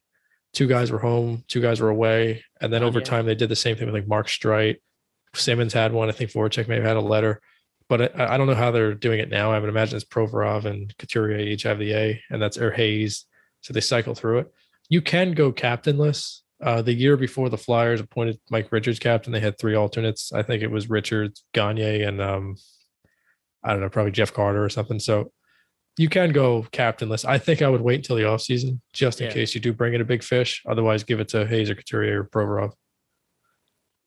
And also, like, the Flyers aren't going anywhere. So putting the C on someone's chest is not going to give a boost of anything. Especially if you're going to bring in a big fish, then it's like, bud, we're going to take that right back. They could also bring him right back in the offseason. I don't know how likely it is and how often that really happens. It doesn't happen a whole lot in sports, but it's possible. Benny agrees with me. Yes. All right. Everyone's favorite segment outside of the top 5s and 10s. W&L. W&L. If you're new to the Turn Pod, and I know a couple of you are, because a couple of people have reached out to me having listened recently, and I appreciate the kind words. Both of us do. W&L, it's kind of just like it originated with the meme, here's your L, hold this L, whatever. It's just, it doesn't actually have to be, Wake Forest lost by 2 at the buzzer the other night. It's not literal wins and losses. It's more figurative. And you'll understand that as we get through the segment here. My friend, how many do you have for each? I have a 4th W here. I have 2 W's and 6 L's. It's been a while since we've done this, so I have a couple. I'll blow through mine, I promise. I have 4 W's, 3 L's, and 1 bittersweet. It's a new one. It's just, a little wrinkle in there. How would you like to do this? Would you like me to blow through mine and then you can do yours, or? Sir, there's no need to blow anything. We don't need to, just calm down. No need to blow. Or do you want to kind of alternate here? Yeah, well. And what would you prefer to start with? Do you want to start with W's or L's? Give me an L. I have more L's than W's. So my first L, Tracy McGrady came out and put his foot in his mouth, as a lot of retired players have done in recent years. This is whether or not Giannis Antetokounmpo would have struggled in T-Mac's era. If you can't shoot, it's going to be hard. And Giannis's game is predicated on coming downhill. It would have been tough for him to be who he is today back then. I'm going to call bullshit on that, because Giannis was probably in better shape now than anybody that played in T-Mac's era. And there was a lot less shooting in T-Mac's era.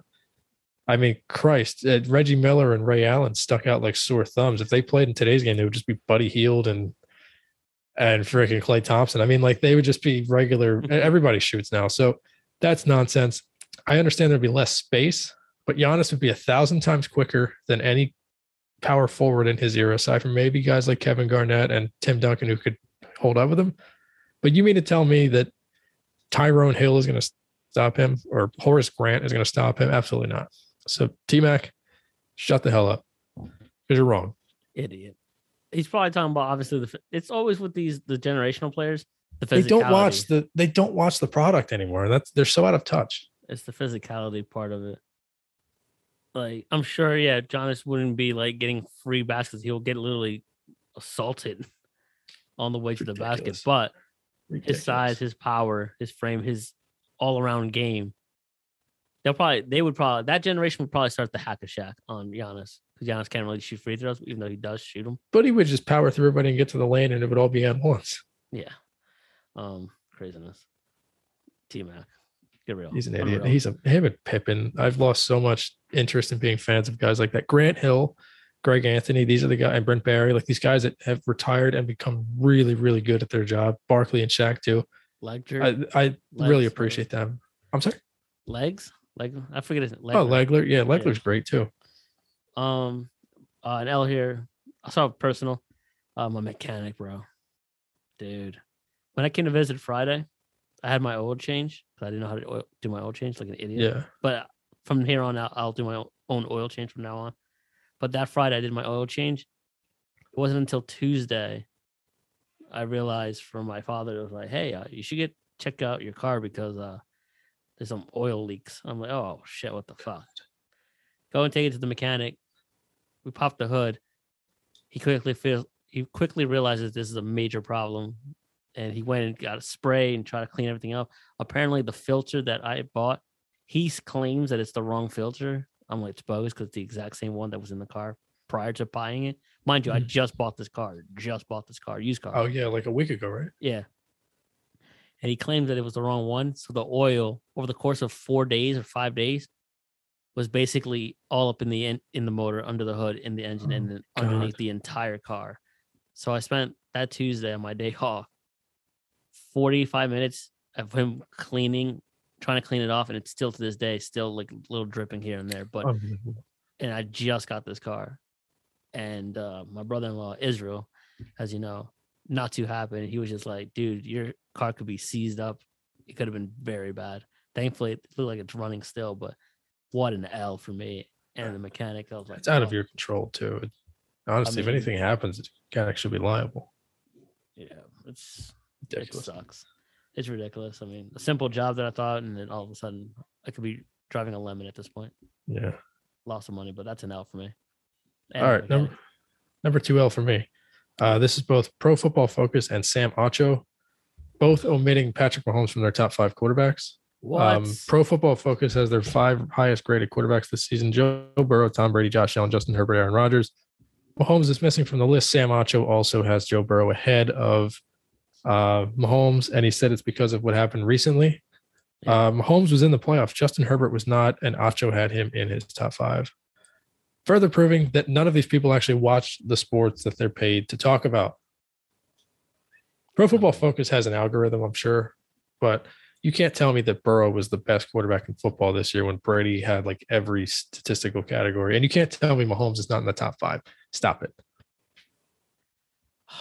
This is just clickbaiting. This is just get your name out there. It's just to be relevant. And obviously for whatever what you call it, show or company that you work for, outlet, it's just to get some ratings and some talked about, because exactly before you said that, I had no idea who Sam Ocho is. Now I know who he's. Emmanuel Ocho's brother. Yeah, so it's like now big mouth ESPN guys. So now I know who he is and where he works for. So, and we're talking about it on our platform. Exactly, and now millions of people will hear us talk about it. And the millions. And actually, I have 4 L's, not 4 W's. Okay, I have 6, so we're pretty much in line. I realized something as I was doing my research. Number 2, we'll touch on this probably in the off season, but Al Michaels possibly leaving Sunday Night Football, possibly heading to Amazon or the mothership. For barely making mention of it. Craziness. The only subtle mention you got, so he mentioned Tafoya leaving, which we kind of heard about a month or two ago. The only subtle mention you got is when Collinsworth slid in, he said for one last time, do that little slide or whatever to Collinsworth. It was the only way he hinted at it. And then also, I don't know if you caught this, Eminem at some point. Oh, yeah. They saw this on TikTok. And they spoke. He spoke with Michaels, and he's like, dude, if this is your last one, I don't feel like you're done. He's like, yeah, I still have a few more in me. Oh, yeah. He said he feels great. And he was being coy. He was like, yeah, there's some, some things in the horizon. I'm paraphrasing, of course, but he's basically essentially saying he's most likely done with NBC, and it's a bidding war where he goes next. NBC also has it out. They like Tirico a lot, and they like Breeze a lot. So I wouldn't be surprised if they move away from Collinsworth as well. We'll get to it in the future, but if you had to guess right now, where do you think Michaels is next year? Mothership, ESPN. Do you think Amazon gets Troy Aikman? That would be surprising, because I thought him and Buck are like 2 peas in a pot. But I did too. I mean, hey, he'll go wherever the money is. I mean, granted, Amazon doesn't have the rights to the NFC, so no more Cowboy games really for him. Yeah. So maybe that's a break for him too. He's tired of seeing. You never know. Tired of seeing that putrid team. But Amazon wants both of them, so who knows? There you go. So my third L is going to be Zion Williamson, potentially missing the rest of the season. My other L is attached to that. Fans who clowned Embiid for 3 years don't have a single thing to say about Zion, so please be consistent with this injury BS. That's all I got for that. I'm not making fun of Zion for being hurt, by the way. It's more so just the bad luck that the Pelicans have, and just the fans and the way the media has talked about Embiid for so long.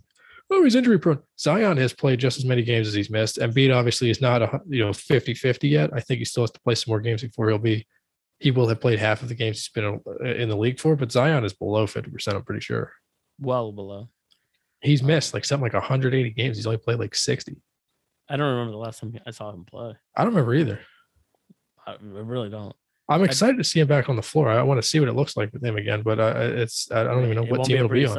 It won't be a It might not even be in New Orleans. Oh, yeah, probably not. It could be a Porzingis situation where they trade him while he's hurt. I mean, the only time I've seen him is on those Sprite commercials alongside, I forget who it is. He's alongside some other NBA player. I forget who Probably it is. LeBron. Nah, somebody else. Oh, Levine. Oh. Zach Levine. My third L is I don't know if you caught this, but this photographer, Kelly Smith. Yes, it's on here as well for me. Is your L? One of them. Yeah. So originally it was going to be a W because I thought it was funny. Chick falls. I have a W attached to it for what it's worth. Okay.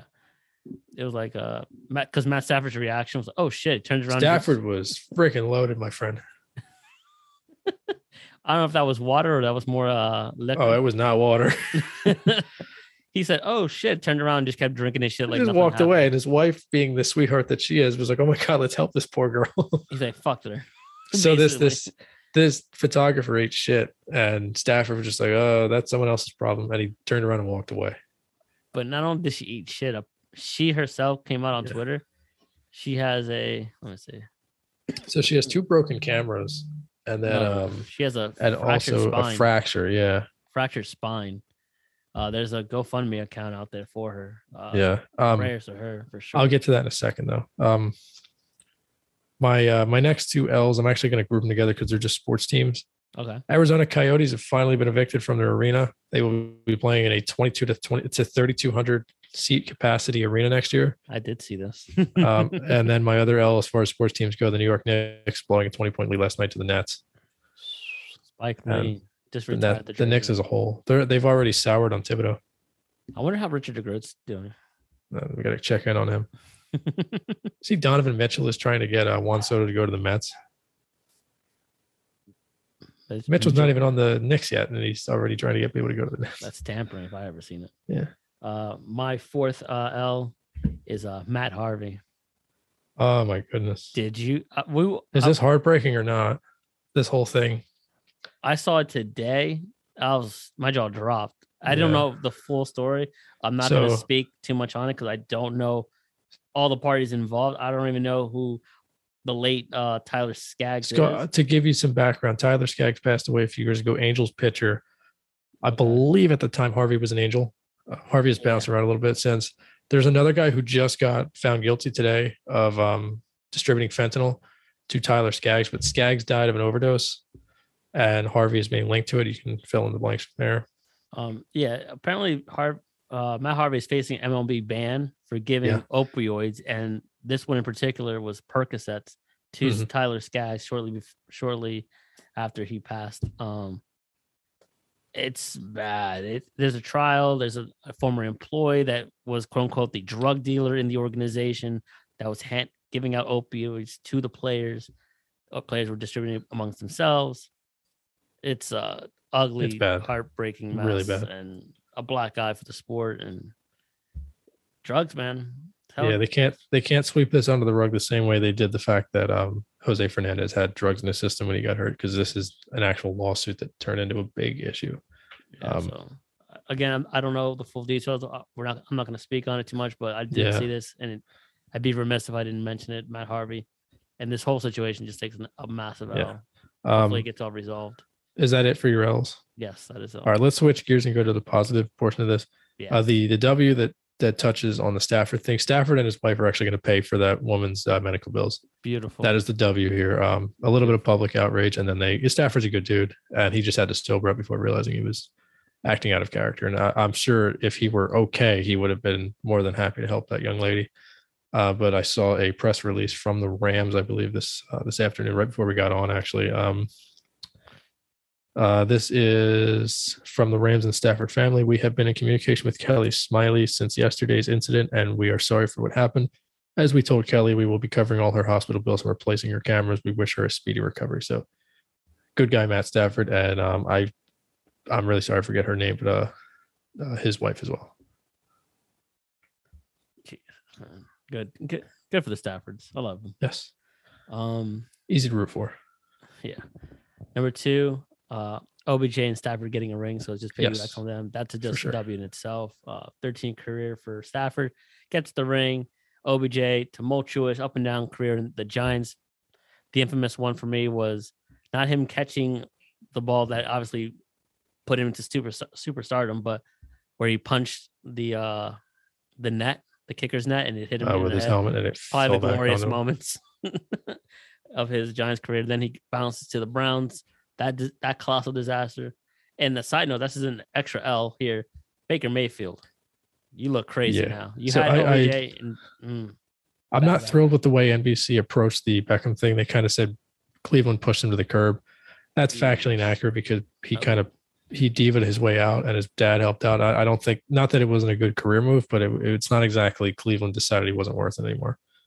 My second W, Chris Russo, Mad Dog, is joining First Take on Wednesdays to debate Stephen A. Smith, and we finally have somebody that can match Stephen A.'s excitement and enthusiasm.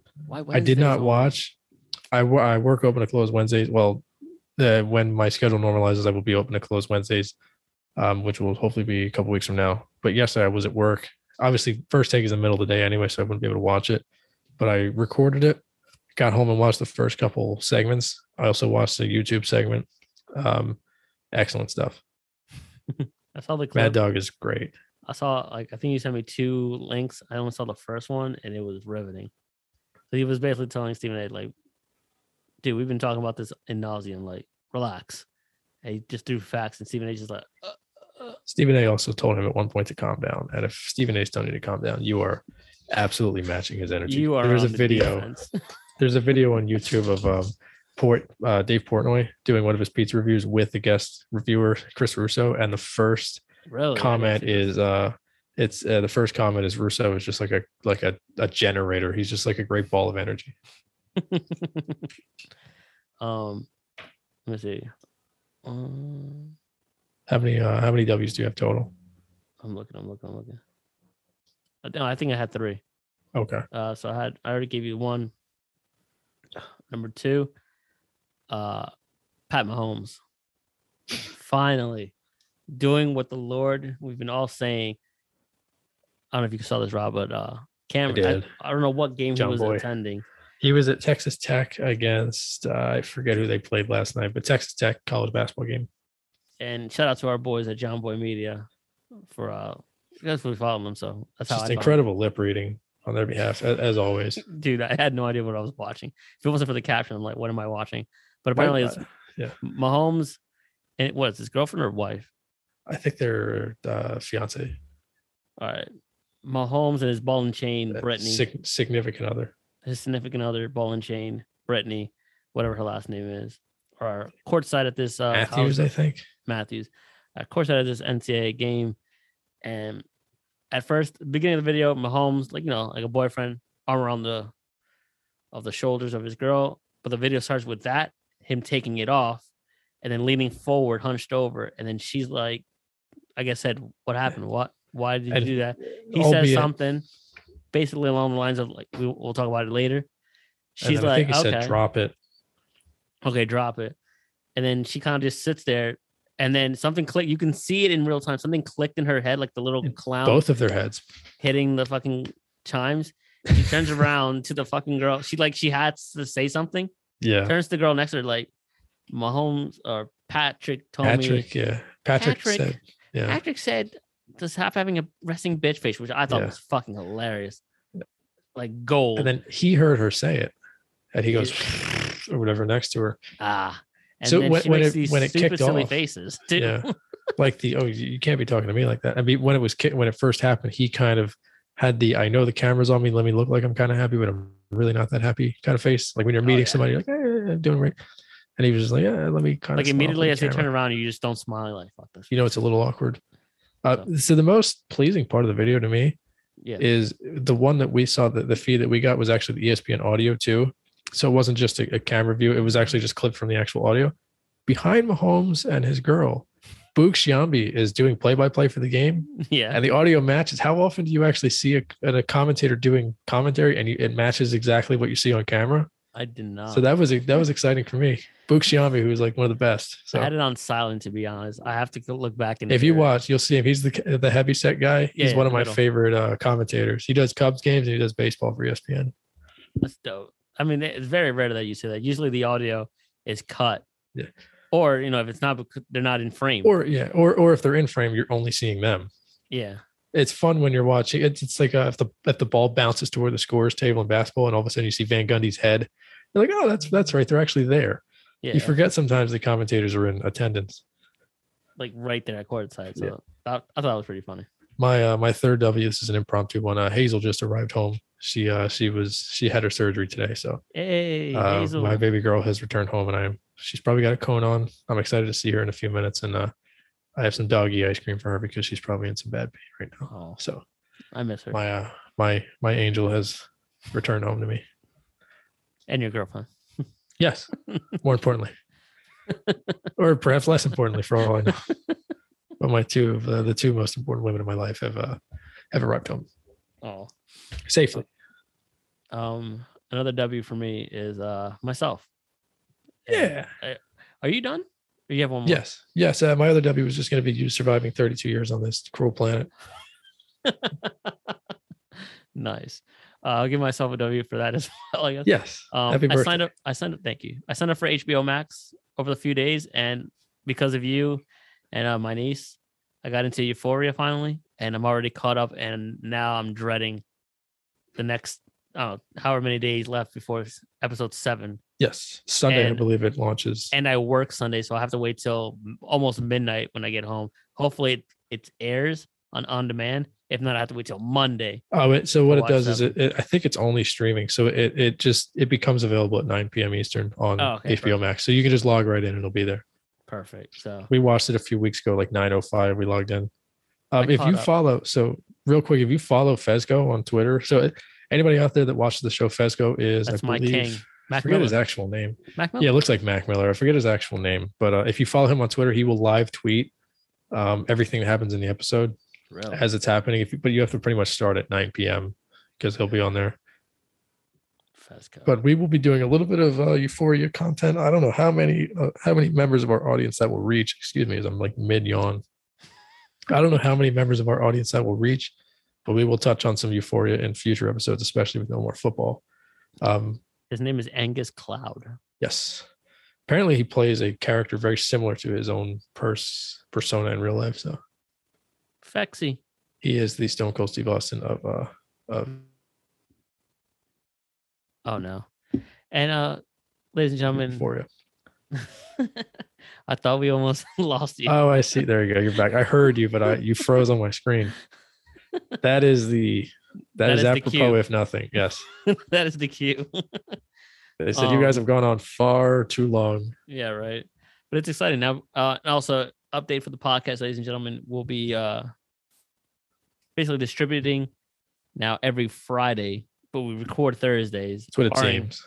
Barring if we go to a Sixers game on a Thursday, it'll be vice versa, whatever. But and we'll do once a week. And unless we have a guest or something pressing happens, we'll fill in if we feel like there's enough. Like we probably could have split this into 2 episodes, but given the timing this week, it was kind of jammed into one. So yeah, for sure. I think we will in the future we'll be doing at least 1 a week, maybe 2. But with football ending, we don't have as much to talk about. We will find things to talk about, but we will continue on weekly pods as we enter the off season. Yep. And until then, you can follow us on the Instagram at PA_turnpod. Hit us up there. Hit us up with the DM. Well, we'll be tagged in the photos, the post, and in the story, so you can hit us up at our individual Instagrams. I will be making my return, just like James Harden making his return to the NBA, and Ben Simmons still playing. And if you want to come on, feel free. Yeah, just hit us. Just reach out to us. Yeah, for sure. We do have 12 5-star ratings on Apple. Feel free to leave us a 5-star rating. Any humorous ratings will be read. Any humorous reviews will be read on the next episode. So I want to thank all 12 of you who have posted 5-star ratings. I also want to thank some family members and some coworkers who have listened to the pod. I have 3 colleagues now who unironically have listened to it. One of them called me last week and said they prefer to listen to us than listen to talk radio. So let's go. Thank you. I'll drop in there. Thank you, Doug. Shout out to Doug. Yes. I mean, hey, episode 42 is in the books. Theo Ratliff episode. Yes, it's my 32nd birthday. Yeah. And looks like you also have some breaking news as well. You are going to the moon Yes. with your work. So it Yes. looks like the Another schedule new will be hire. balanced. Exciting, All will yes. be right in the world. You'll have a Friday off probably. Yes, which is exciting. So all is good, sir. All is right in the world, my friend. All right, man. It was a pleasure. Sign us off, Rob.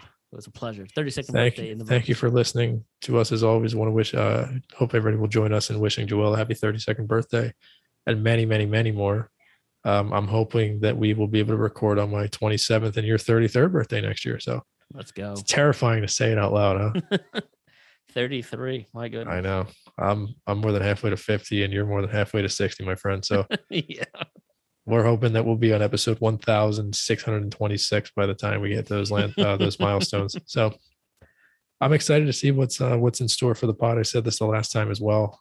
Football season was a blur. Again, we are not a football pod. We're just having to talk a lot of football in the time being. So yeah, listen, hit us up if you want to come on. We're looking for guests. We'd love to have anybody on. We'll talk whatever. Thank you guys for listening to yet another episode. Thanks everybody who's supported us over the last 6 months. It's been a wild ride. Thank you guys for listening. All right, guys. We'll see you next time. Peace.